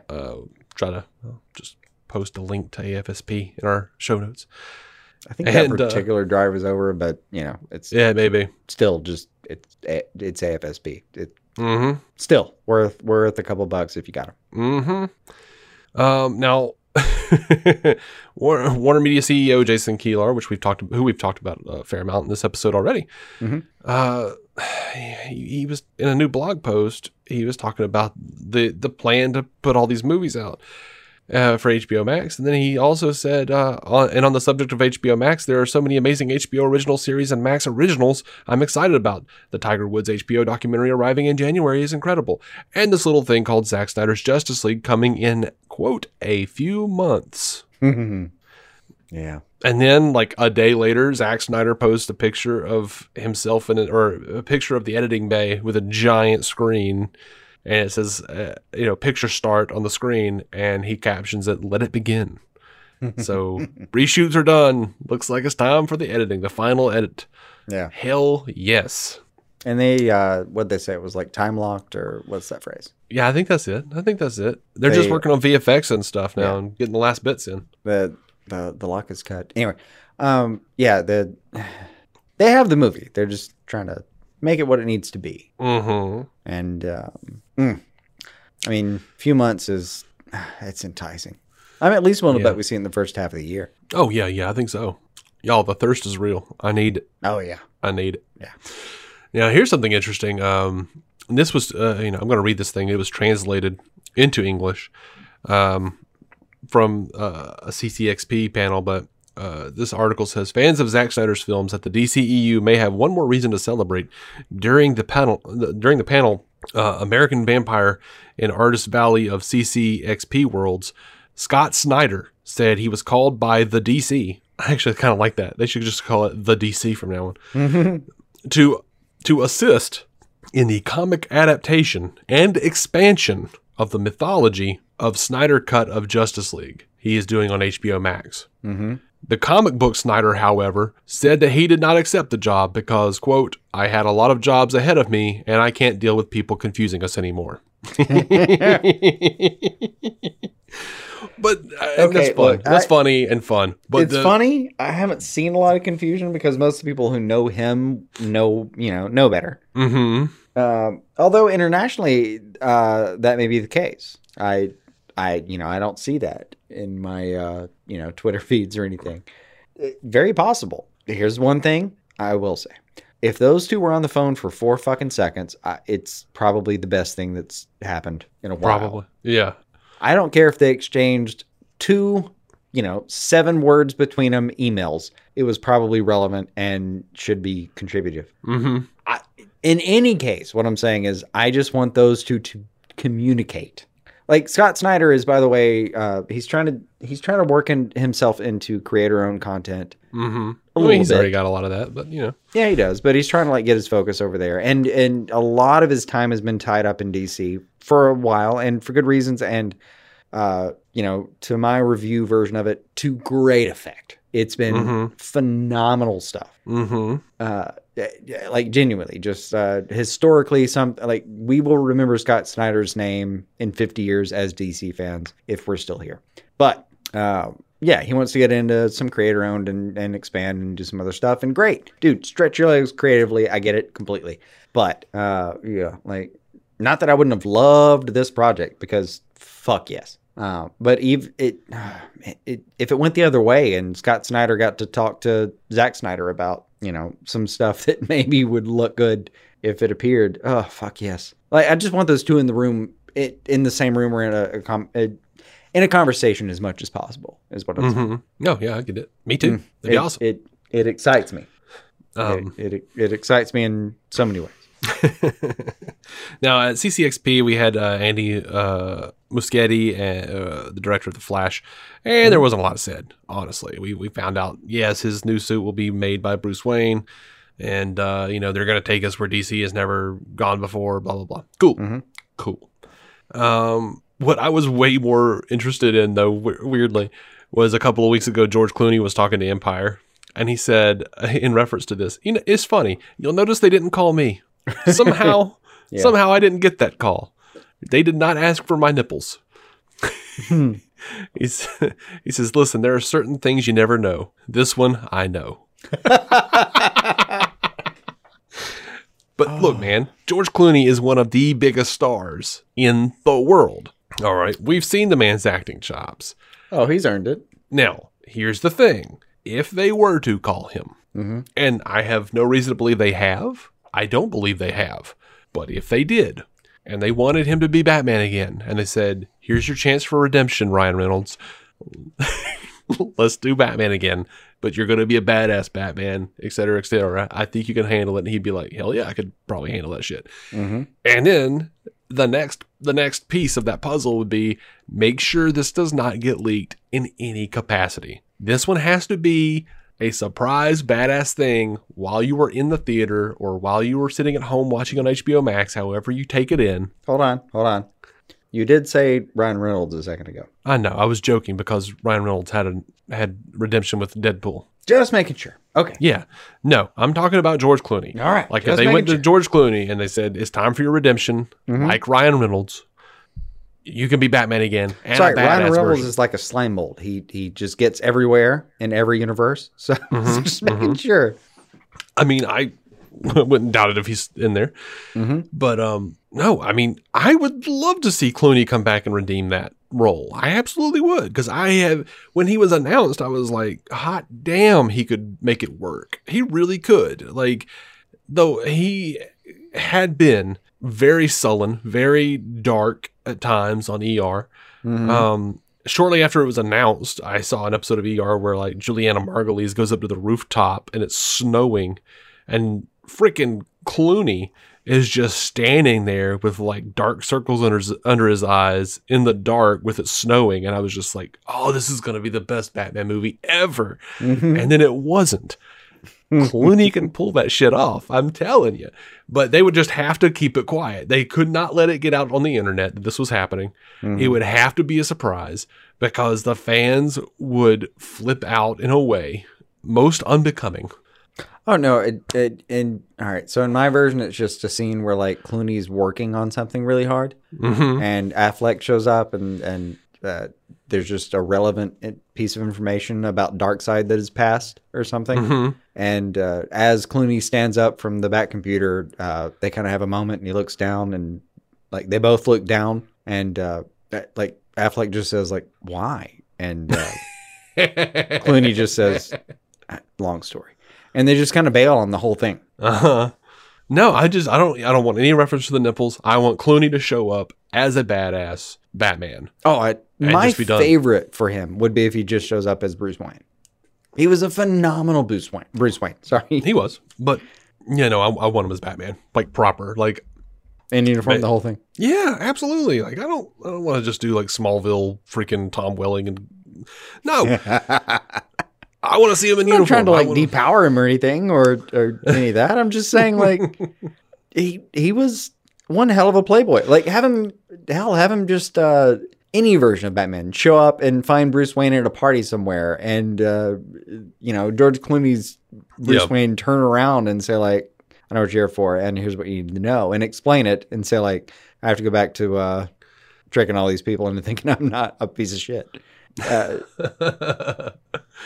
No, I would love to see, like, I don't know, some sort of situation where we get, like, Keaton, Clooney, and honestly just have Val Kilmer. I don't know if he can talk now yet or not. I don't know. I don't think Val Kilmer's on the table, man. Oh, I don't think he is. But just like, I would love to see him just over in the corner, like working on something like, yeah, we're all here. It is not going to be like that dude is having some medical trouble. It is not going to be. I know he is. But like sincerely, like I would love probably to see grab a scene from The Saint or something and throw it in there. Oh, I don't know about that now. But I mean, he was just in some sort of like retrofit something. Like seriously, like Kilmer was just in like last year he was in some kind of short film or something where he had a multicolored Batman mask on or something. But so he's doing stuff. Yeah, I would love to see some like short. It's a Flash movie. I don't want too much Batman, but I would love to see like almost a precursor to what we finally get, where it's just like we see like Affleck and Keaton, who are the two main Batmen. They interact with Clooney. Maybe we see Kilmer in the background doing something or something. Oh, actually, can I pitch you something real quick? What's that? Just with Kilmer, so far in the same scene. Just what if there's like a moment where they flash over like a Kilmer version? And again, I hope the guy's doing fine, but he's having some problems. And you just go over to him, and they're showing that he's having some problems. And be like, yeah, so this takes its toll. Mm-hmm. And they just show like the Val Kilmer version for a second. Yeah, I don't know, man. I don't like that was a similar idea. Like for a while, I was thinking like, man, it would be really cool if they did like a Back to the Future 4 and they explained the Parkinson's as like part of the time travel side effect. Yeah, like he wound up time traveling way too much. But that'd be a weird explanation for Parkinson's. Well, I mean, you don't have to say it's Parkinson's. You could just the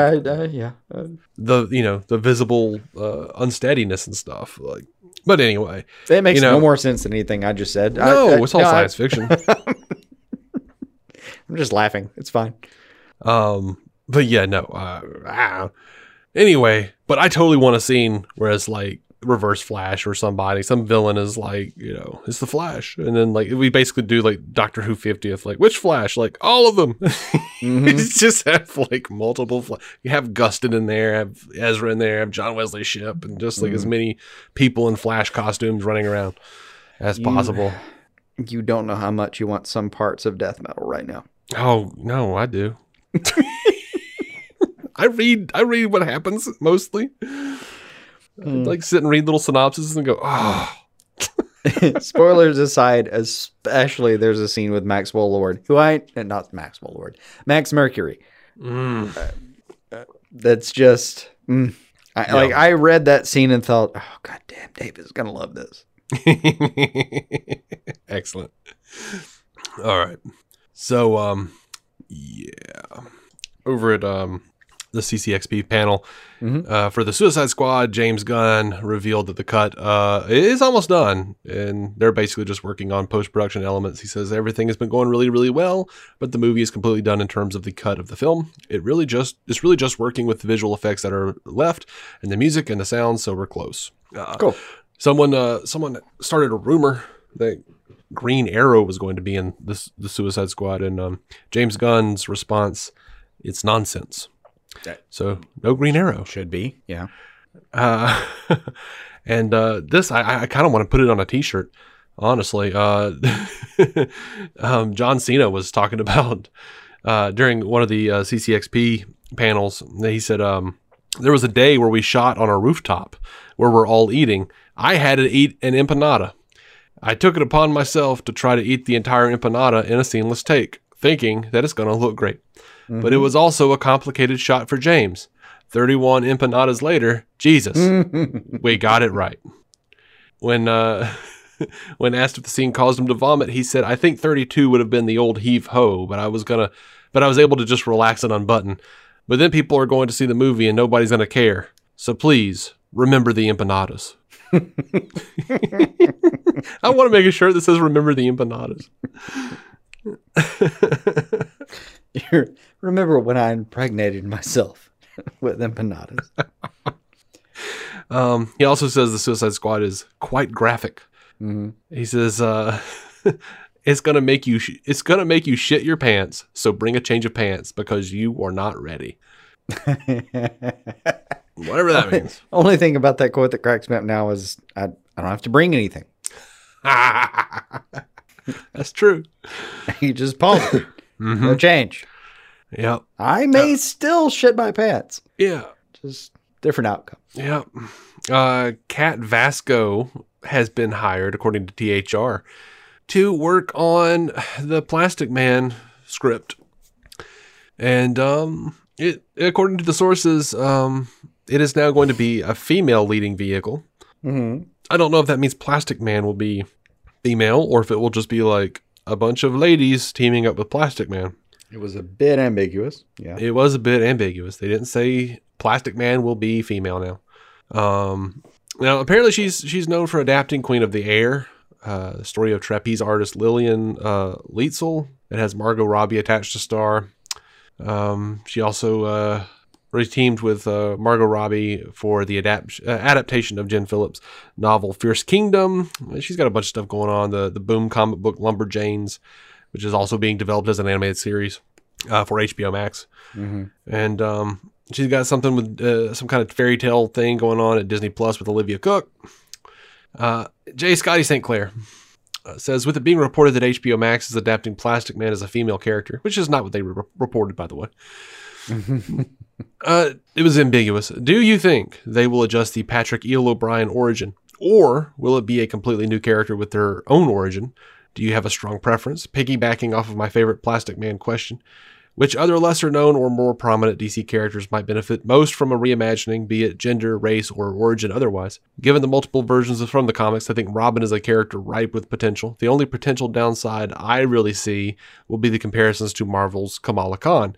That's why I hope they embrace the character's criminal background. Now, I'm going to say, yes, give me all the versions. I want all the things. Okay.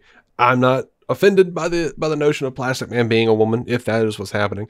Do I prefer it? No. I want to see Plastic Man. I want to see Plastic Man. I mean, I don't want to see Elastigirl from the if I want to watch The Incredibles, I'll watch The Incredibles. I get that. It's also it's slightly irrelevant to me. More important is the origin story of the the turnaround from crime. Mm-hmm. So I get that. I get that being the important part. But honestly, everything I love about the character, the flippancy, the even parts of the character that I really respect, where Plastic Man is at some points left alone on the watchtower to keep watch. Yeah. They trust this person. Mm-hmm. The gender makes absolutely no fucking difference there. It doesn't. Not really. So, Plastic Woman would by no means be a problem for me. But I actually, that is more important for me. If they make it a situation where this is a person with a criminal background. I do love one of the origin stories of it where Batman's the one who kind of turned Eel around. Mm-hmm. But the rise of the character is more important for me than anything else. Right. And, I can already see being really excited if they cast someone like Kate McKinnon. Oh, fuck yeah. There are plenty of female actors I would be down to see play a female version of the character or even a male version of the character. I don't give a shit. But what's her name? Shit. I should know this off the top of my head. I don't know. I'll find it. Keep talking. Sorry. But I'll do think at appropriate time. My main opposition, other than just seeing or just wanting to see a closer adaptation to what I know, as we're bound to want, is I don't need the controversy. There are a lot of female characters that could do with a superhero movie. There are lots of great female superheroes out there. And what would suck to me in some regards and makes little sense in a business capacity would be, you have some little girl goes to see Plastic Woman or whatever, and goes, well, I like that. Let me go and check out some of the comics. And then it's like, oh, it's Plastic Man. Well, I don't care about that. like, why not direct them to, a Black Canary solo or, Oh yeah, no, I get that. You see what I'm saying? Like, it's just it's weird to me.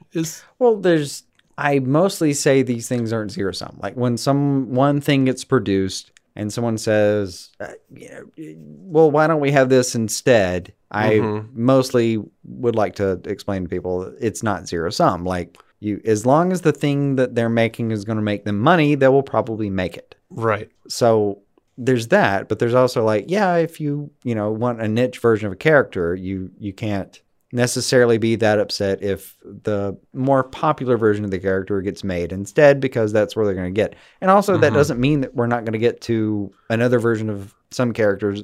Like in some cases, maybe a stepping stone. Yes.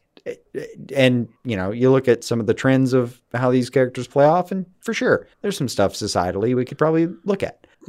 But it doesn't mean that any one of them necessarily is invalid. They've all meant something to someone.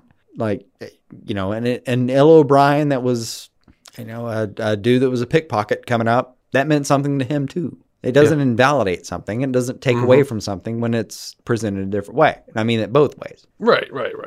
All that being said, I just looked up her name, and I'm sorry I didn't remember her name, but I want Caitlin Olsen to be the female Plastic Man. I don't know who that is. Who is that? Dee from It's Always Sunny in Philadelphia. Oh, I can see that.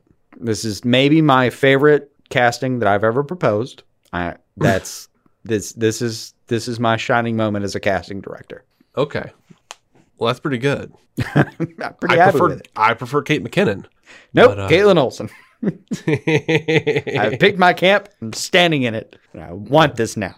I think I want it more than L. O'Brien, the dude. I think I want her to do it. Well, she is phenomenal, man. I mean, I know you've seen her in It's Always Sunny. The Mick, oh God, she's so good. She's so fucking talented. Oh, she's can do this role. Yeah. But yeah, no, I mean, I'll watch whatever they do, and I'll see what they do and judge it based on my own subjective opinion. And none of this is in stone.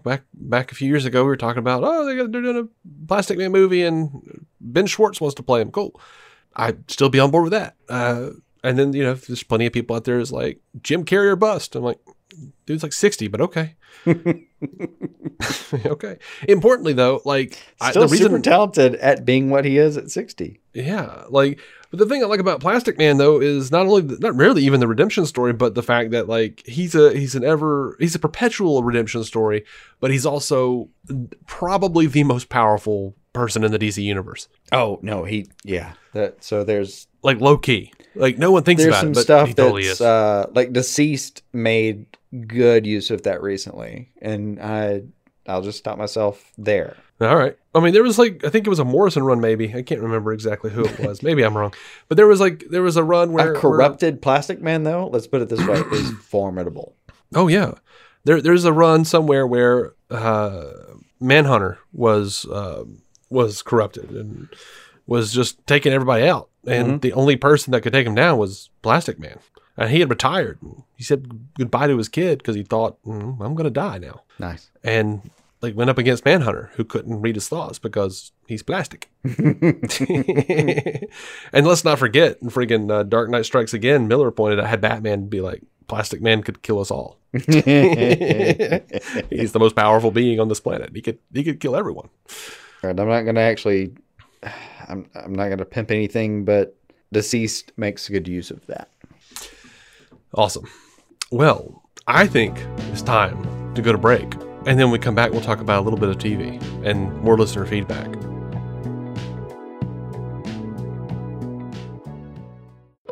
Now more than ever, it's important for you and your family to enjoy the spaces you're in most often. Visit FergusonShowrooms.com to shop online or schedule a personalized consultation to meet with our experts at your local Ferguson, bath, kitchen, and lighting gallery. Together, we'll help you make the most of home and create a space you'll love to live in. Get started on your project and discover extraordinary products like the Orizo chandelier from Progress Lighting. Ole, Ladies and gentlemen, today's opponents on Man vs. Train. At the crossing, we have Rick, a 175-pound frustrated man who's running late for work. And on the tracks, we have Bull, a million-pound freight train that takes a mile to stop. Let's see who comes out on top.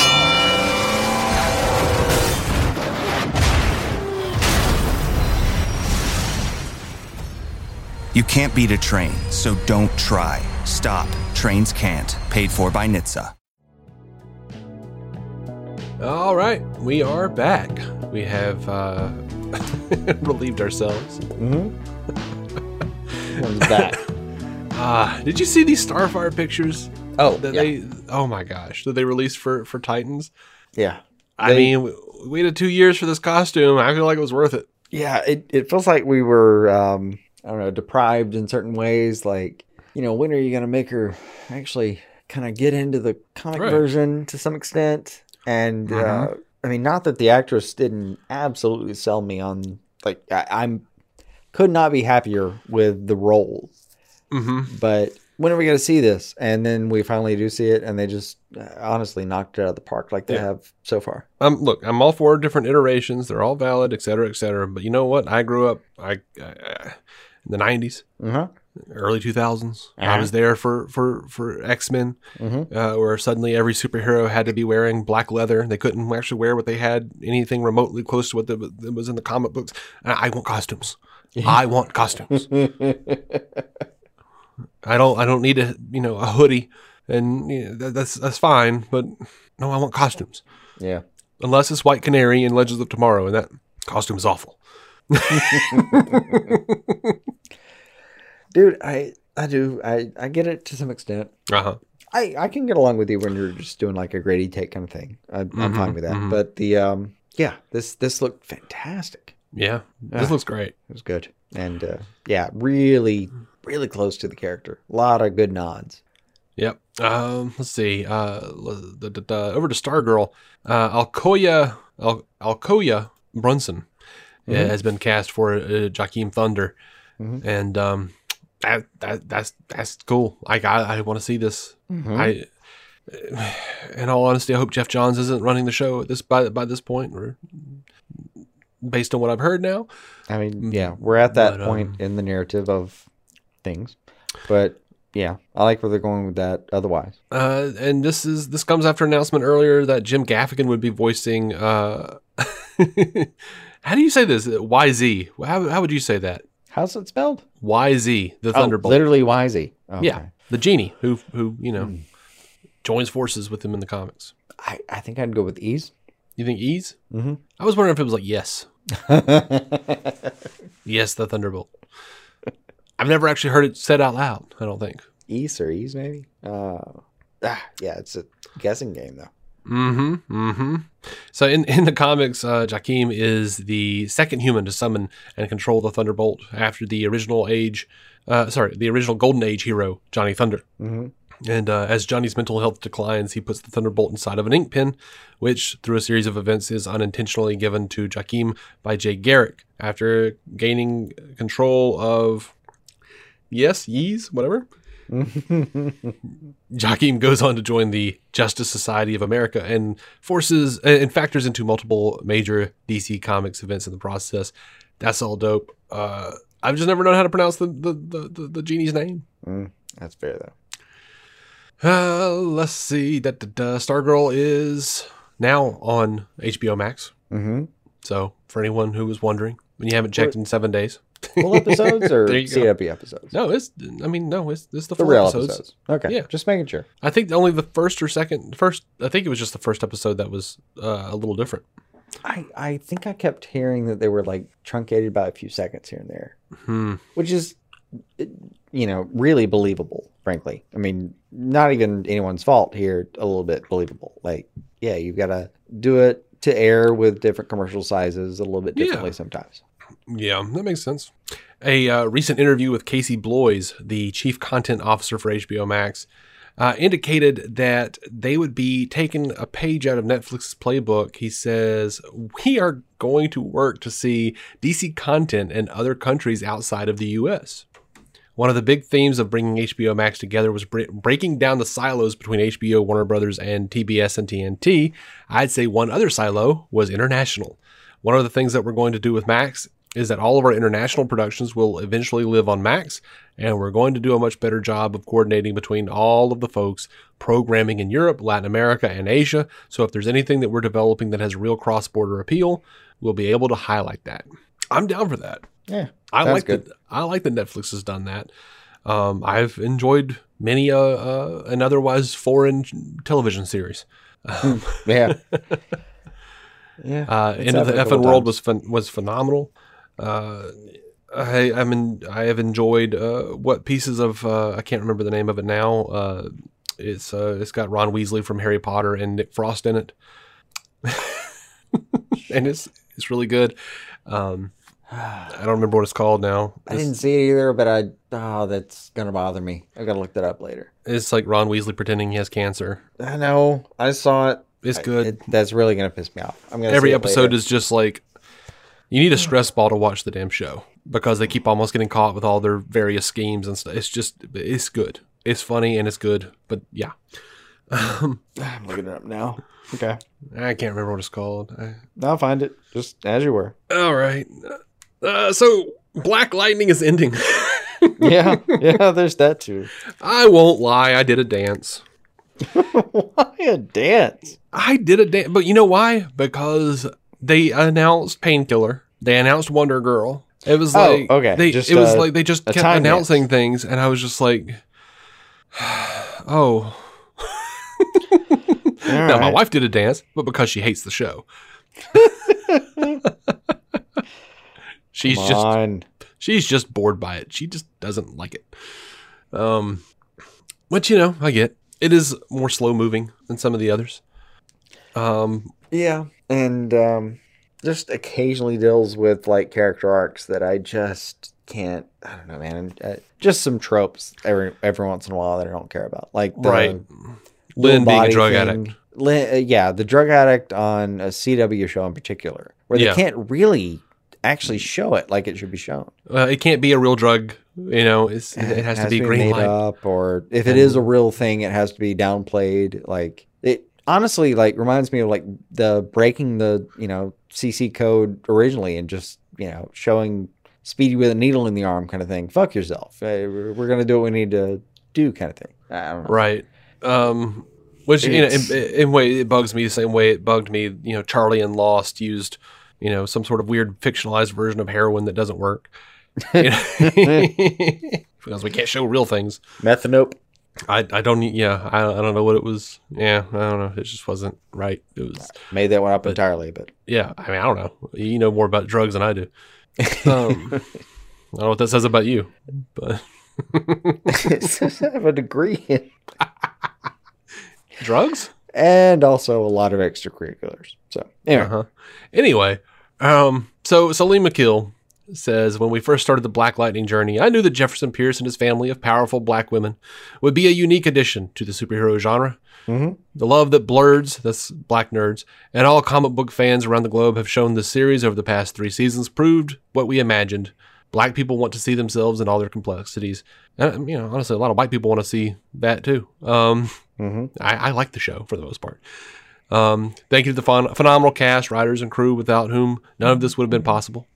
Et cetera, et cetera. And he says, while season 4 may be the end of one journey, I am extremely excited to usher in a new chapter and continue collaboration with the CW as we tell the story of Painkiller. So, this sounds like the show is really just evolving away from the Pierces. Transitioning. And there might be another factor to that because China Ann McClain, who plays Jen on the show, came out and had a very long, very, I don't know, cryptic and somewhat annoying live stream where she explains that, this is going to be our last season of Black Lightning, but what everybody didn't know is that, I am not coming back. I wasn't coming back I was only coming back for a few episodes this season because I'm leaving the show.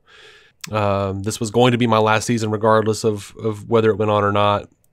And then she says, for different reasons that if we're being honest, I don't want to go into, which I'm like, okay, that's fine. Mm-hmm. And then she continues to be more and more like keeps being cryptic, but keeps giving us a little more, like talking about like, weird stuff about like Hollywood is all fake, and it felt like she was having some sort of weird breakdown. I don't know. I don't know. She just kept talking about God and God's mission and what she's going to do now and is more important. That's fine. That's great. But it kind of made it seem like there was something going on. She does iterate like repeatedly. There's nothing. The show was great and the CW was great, but I kind of don't believe her. I don't know. I don't know. To corroborate even, there's the Stephen Amell video where it's just kind of it's emotional, but it's also, this happened slightly sooner than I was necessarily expecting it. Mm-hmm. Or at least was executed faster. Yeah. Maybe that's just a little bit of how they run the show. Yeah. But you know what? She says, she says there's been a lot of things to happen over this quarantine. I'm not talking about the PC side of it. I'm not talking about that. These things are real. And the way of the world now is real. All of this is an illusion. This industry for what it is, and everything that people look to and praise is not important. Well, no, it's not. We all knew that. Well, most of us did. All of us logical. As you're talking, people. I'm kind of digging what she's going for here. Yeah. I mean, it gets a little weird. Like, it's all... And I think this is a fact. It exists in kind of a stock bubble. Like, it's worth what it's worth. But worth is amount of, strike price. Like, what it sell for it last. Well, that's its worth. But I have to wonder whether or not she's gone unhinged or not. I don't know. I mean, I'm a man of faith. I can't blame her for wanting to, as she puts it, go where God leads her. That's great. That's fun. Now, I do wonder, though, if this has had any bearing on whether or not Black Lightning was going to continue. Because if she went to them and said, I'm only going to be in a handful of episodes this season, I don't want to continue on the show after that. Mm-hmm. And then, so everyone was like, well, that's the whole show, though, is like, you and Anissa, and okay. Or if, let's be completely fair, the show has not had a real arc every season. It has had one continuous arc throughout the entire series. Yeah. Which would normally be a good thing. And yes. Even in this show is very much a good thing in certain ways. But I'm also kind of done with that arc. I don't want to, let's wrap it up. Let's wrap it up. And, Odell and I want to get into Tobias. It looks like we've had pretty well had an into Odell and that situation. Yeah. Now we've got Tobias. I don't know, a very fascinating character. I could do with and then as much of that. The raising as much people of that from as the I dead. get, really. Yeah. Well, let's do Tobias and the lady raising people from the dead and wrap it up. Like, that's my. I mean, Painkiller had a pretty good. I don't know, man. I'm not opposed to. But Painkiller's getting his own show.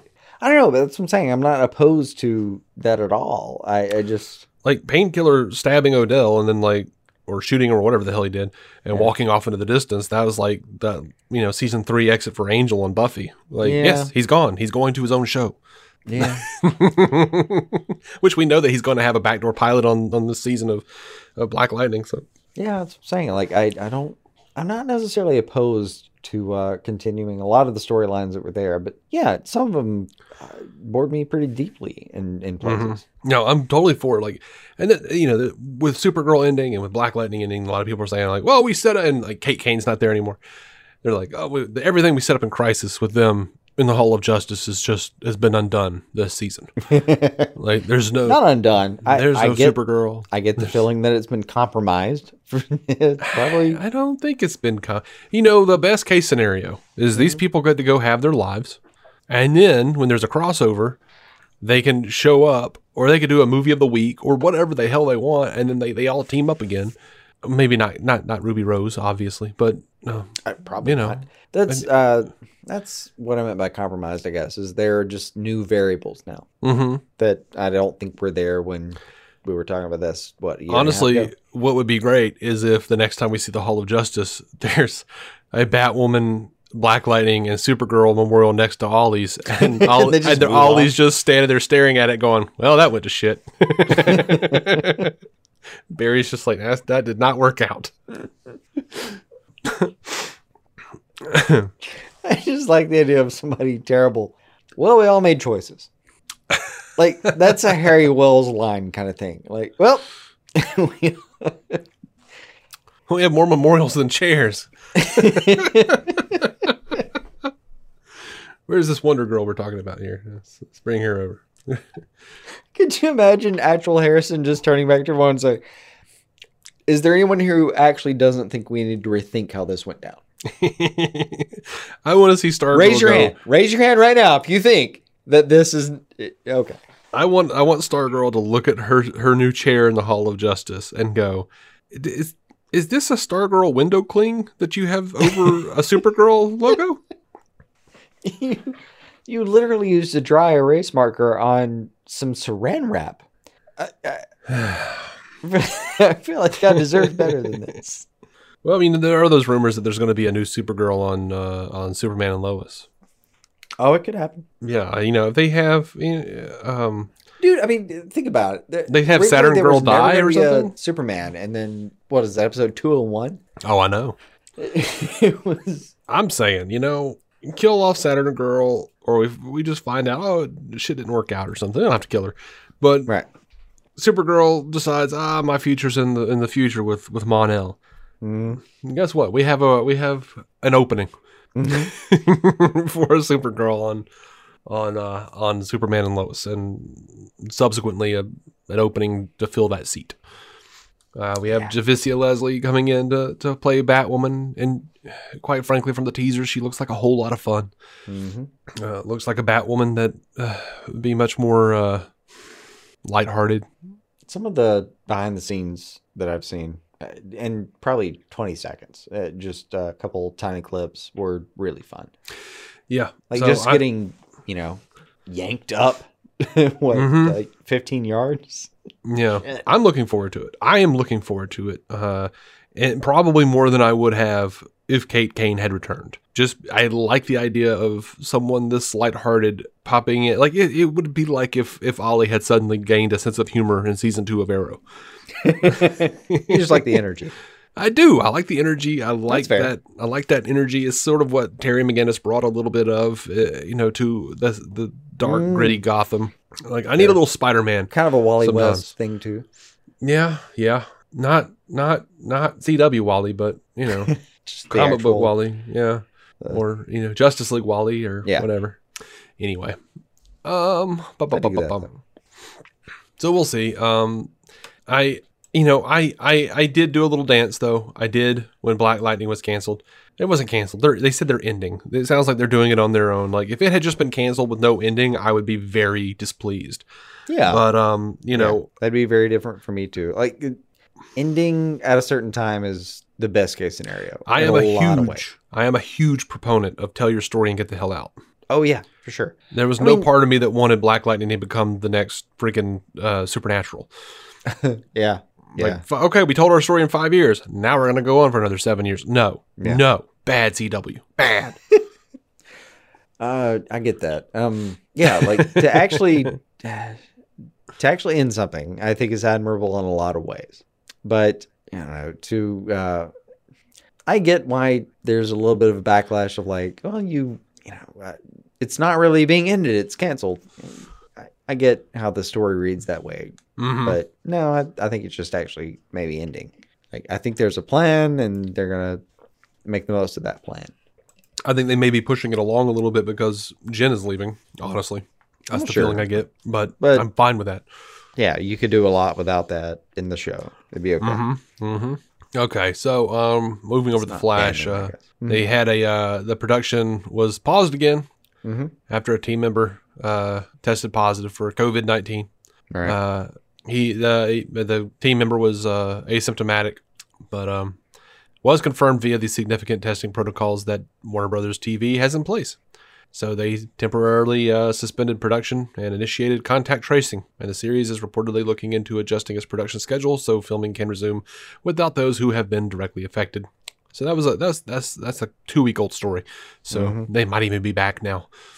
And we have to assume these things. The CDC just changed some of their protocols. There's like 10 days now for certain situations. So yeah, but it was partly because they 14 days was apparently so insurmountable that some people weren't doing it. So they thought if they lowered it to 10, it would work better. Now this is exciting. David Ramsey and John Diggle himself. Man, I just want to hug that guy. Seriously, every time I see him, I just want to hug him. No, I get that. Like a big old teddy bear. Yeah. Even though he's a liar, his character is anyway. We made no bones about it. John Diggle always had the worst advice. Like, you can't tell her always. I know what you should do. You should lie to them. Don't, if you tell her the truth, Oliver, she will never trust you again. Yeah. I know the only thing that could possibly gain their trust back is telling them the truth, but what you should do is lie to them instead. Yeah. No, he's a good guy, good character.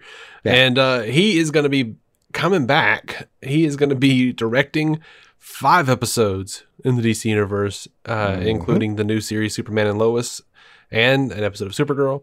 And then he will also be guest starring in 5 episodes across the Arrowverse. He's going to be coming back as John Diggle in Superman and Lois. Remember, they were going to Metropolis at the end of Arrow. Supergirl, The Flash, and Batwoman. And then he'll be a mystery role in DC's Legends of Tomorrow.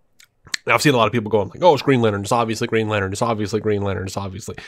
Man, we don't know that. And my first thought really was, how awesome would it be if he came back as freaking Parallax from an alternate future? Oh, nice. Oh, that's good. I want to see that shit so bad. Like, that way the CW gets around they can still make it to where, like, well, he wasn't Green Lantern. Yeah, I mean, yeah, you could do a lot with that. Yeah, you could. Yeah, I'm down. I feel like it's going to be much simpler when it actually comes across, but yeah, I'm down. Yeah, I think it will be. I would love it if he was just Green Lantern, honestly. That would be really cool. Yeah. I will say I didn't have help. I did have help. I didn't come up with the idea independently.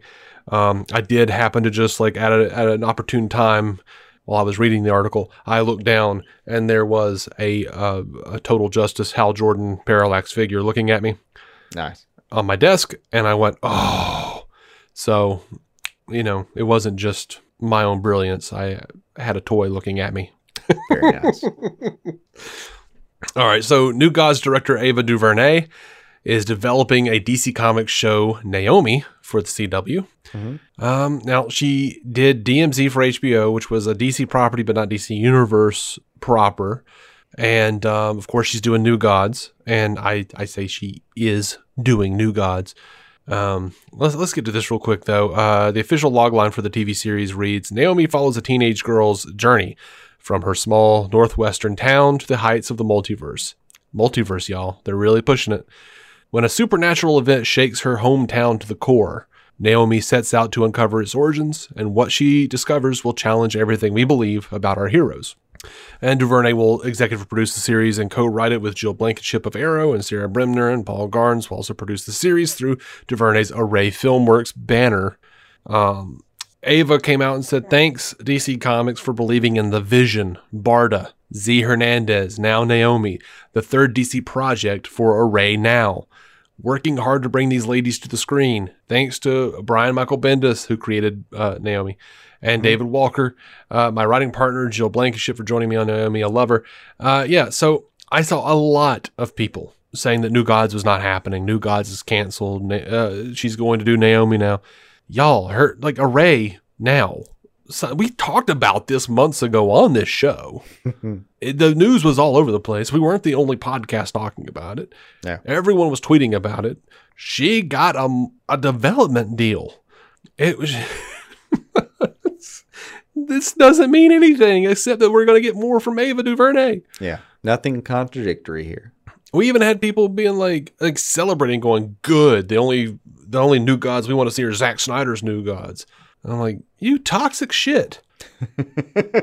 Yeah. Oh my gosh. But no, it's still happening. If anything, her tweet is perfect evidence that it is. Barda is the first name she drops. She says the third DC project for Array Now. That means it's still happening. Yeah. It's still on the table. I mean, but no, Naomi seems really cool. Oh, no, she is. For sure. She's a lot of fun. Yeah. I like the initial concept of the character and the premise of just like, you know, instead of like, I read something where they were talking about like, oh yeah, we just, you know, we looked at it like all the big events, you know, so Metropolis, Gotham, Metropolis, you know, Central City, Metropolis. Like, how about we do a, you know, little Midwestern town or whatever where nothing ever happens? Let's dig into some of that. Like, I really like that idea. Yeah, I like that. Sort of how like Powerless, that show, Powerless, talked about the flyover states. Oh yeah, yeah. Yeah. They would just watch superheroes fly over, going to other big cities. Yeah, these never get hit. Who the hell cares? Yep. So yeah, I'm down. I'm down for all of it. We got a couple of pieces of feedback, and then we can wrap her up. Mm-hmm. Pud333 yet again says, I listened to the most recent episode, and I have to say that is the worst Stallone voice ever. The worst. But I was all for it and laughed my ass off. Well, yes. I agree. I will say it was not my best Stallone. I have done better. When I generally, if I have a cold, mm-hmm. and I haven't done it since I was a smoker, to be fair, but back in the day when I was a smoker and I would have a cold and I had just woken up, no one could beat my Sylvester Stallone or my Johnny Cash circumstances thing, or my Johnny Cash. I mean, I don't know what a Johnny Cash impression sounds like, frankly. Oh, I couldn't do it now. It's been too long. Can kind of hear it in a way, but like, I mean, I can only help you by offering to do a worse one. Yeah. And I would rather not. I would like for you to do a Stallone so that Pud can say that because he said mine was the worst Stallone voice ever. And then it reiterates the worst.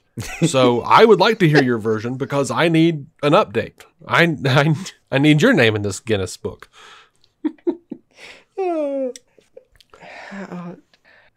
Terrible. Give me a sentence like 5 or 6 words long. Okay. Yo, Adrian, want to hear a joke? Okay. I will attempt the worst Stallone interpretation ever. Adrian, want to hear a joke? Oh, God. But were you attempting the worst, or were you just attempting to do Stallone and happen to be the worst? That's going to be the decision maker. Because that sounded like Joe Pesci or something. I don't know what just happened just then. I don't know. I put everything on random. Uh-huh. And that's what we got. So yeah, it's going to be terrible. Okay. I was shooting for a record. All right, Henry Cooper says, why was CCXP such a letdown? Because it wasn't Fandom. See, that was the trick. CCXP was a big deal last year. All right. Yeah. So, and everyone was like, oh, it's going to be great this year. And I was just sitting there going, no, it's not. Because they did Fandom. And now what their plan is, now their plan is, let's make sure that all of the other things aren't nearly as good as Fandom. And I'm sorry, but next year you're not going to look forward to CCXP, are you? I know. It was telling. It was telling that there was a better clip from Wonder Woman 1984 at the MTV Movie Awards than anything they showed on CCXP. I think the cyclical nature is slightly on purpose. Mm-hmm. Let's put it that way. So also, everyone just expected too much. Oh, yeah. I saw that too. I'm on Twitter just popping in every once in a while. I didn't really have a lot to say this week, but I just kept popping in, just seeing people acting like CCXP was like old school Comic-Con, like San Diego style. And I'm like, y'all gonna be disappointed as hell. Dude, it's what happens a lot. And I mean, I don't want to be a Debbie Downer. Like, I want to be excited about things too. But, you know, when you get all your expectations on a thing, and don't get me wrong, like, the release of that thing, when you finally see the movie is different. But the expectations about like a glimpse at it, which is really what we're talking about, like a trailer or a teaser or whatever, man, it's just, I think it does a lot for the blood pressure to not put all your expectations on things. especially kind of new formats that we're just, I don't know, we're just working this shit out. Yeah, but yeah, man. I saw some scoopers. I saw Grace over here and Daniel over here talking about, yeah, we're gonna get casting announcements and trailers, and I'm hearing things, and we're gonna get. I just went. I mean, there may be some weird truth to it later, but no, probably not. I mean, they were talking about for CCXP, and that's past. That's over. We know. I'm just like they're going, no, like, no. Maybe one of those things where eventually we're like, oh, I understand why they thought that. Even still, just even if they end up being right for some reason. I'm sure. I don't think they just came up with it out of their ass. They didn't just pull it out and just go like, some this is happening. For sure. I think some of them do. I'm talking about, Grace and Daniel in particular. But, but I'm also going like, somebody told them something. Like, baby, somebody lied to you because this is not happening. Especially like 2 days after they announced all their slate is going to HBO Max. I don't know. They would have announced that at CCXP No, they are actively trying to like make it seem like all the other conventions are not nearly as good as Fandom. And you know what? They're right. It's not. It was a very specific thing. Why are they going to keep like lifting up other conventions? Especially now that they can really just start putting this shit out on stuff like HBO Max. Like having all like that, man, having all the videos on video on demand on the second time around, that's where it's at, man. Yeah. And I know they took some of those panels and put them on HBO Max. So, I mean, AT&T is kind of going for it. Yeah. So I don't know. I don't think they're really in the business of letting other people have their content. Yeah. I don't think it's going to serve them long term, and I think they're thinking long term. Anyway, that's it. That's all I've got. That feels like a pretty good bookend. Yeah, frankly. It does. Maybe the best one we've ever done. I feel like Mike Birbiglia up in this hell. He's really good at that. All right. Thank you guys so much for listening to all of this episode of DC On Screen. If you did, remember DCOnScreen.com. You can go over there, check out the merch, check out the donate button, check it out a few times if you like. Go over to Patreon. I will be posting some new stuff this month for show. And 620, y'all. It's a round number, so it feels like a big deal. Yeah. It's not, but it feels like it. And honestly, quite honestly, hopefully by the time this episode drops, we'll have some new branding. And I saw it. It was good. I liked it. Oh yeah, my sister's tweaking it. Oh, that's because she tweaked the one that we've been using for the last few years, and I still want to use some of it because I like it. Yeah. But she was like, nope, we got to tweak this. This is bothering me, and I'm like, it bothered me too. Jeez. I was hoping you would offer. Because I'm a pretty good graphic designer. She went to school for it though. She's way better than me. Way better. I've liked everything she's touched. I mean, I'm not sad about this turn of events. Yeah, no. She did a freaking, and this was for school, and she hates it now. I still dig it. And I think it's still on her website. She did a book cover for the just like a fan made book cover for the Nick Hornby book High Fidelity, which is one of my favorite books. Like in my top 5, it's my favorite movie. And man, I want to print that shit out and use it as the book cover for my copy of High Fidelity. I love it. But anyway, yeah, we're done. All right. Good on you. Have a good night, y'all. I'm glad we all made it this far. Until next time, keep some DC on your screen. Our intro music is by Jason Goss and Michael Shackelford. Michael's band, Galactic Engineers of Magnetic Sounds, or GEMS, can be found on SoundCloud and Bandcamp. Visit DCOnScreen.com to find our Patreon, merch, contact information, and every episode of the show for free, including crossovers we've done with other podcasts. DC On Screen is a maladjusted production. For more from me and Jason, including sketch comedy, vlogs, parodies, and our improvised web series Hey Guy, visit maladjusted.tv.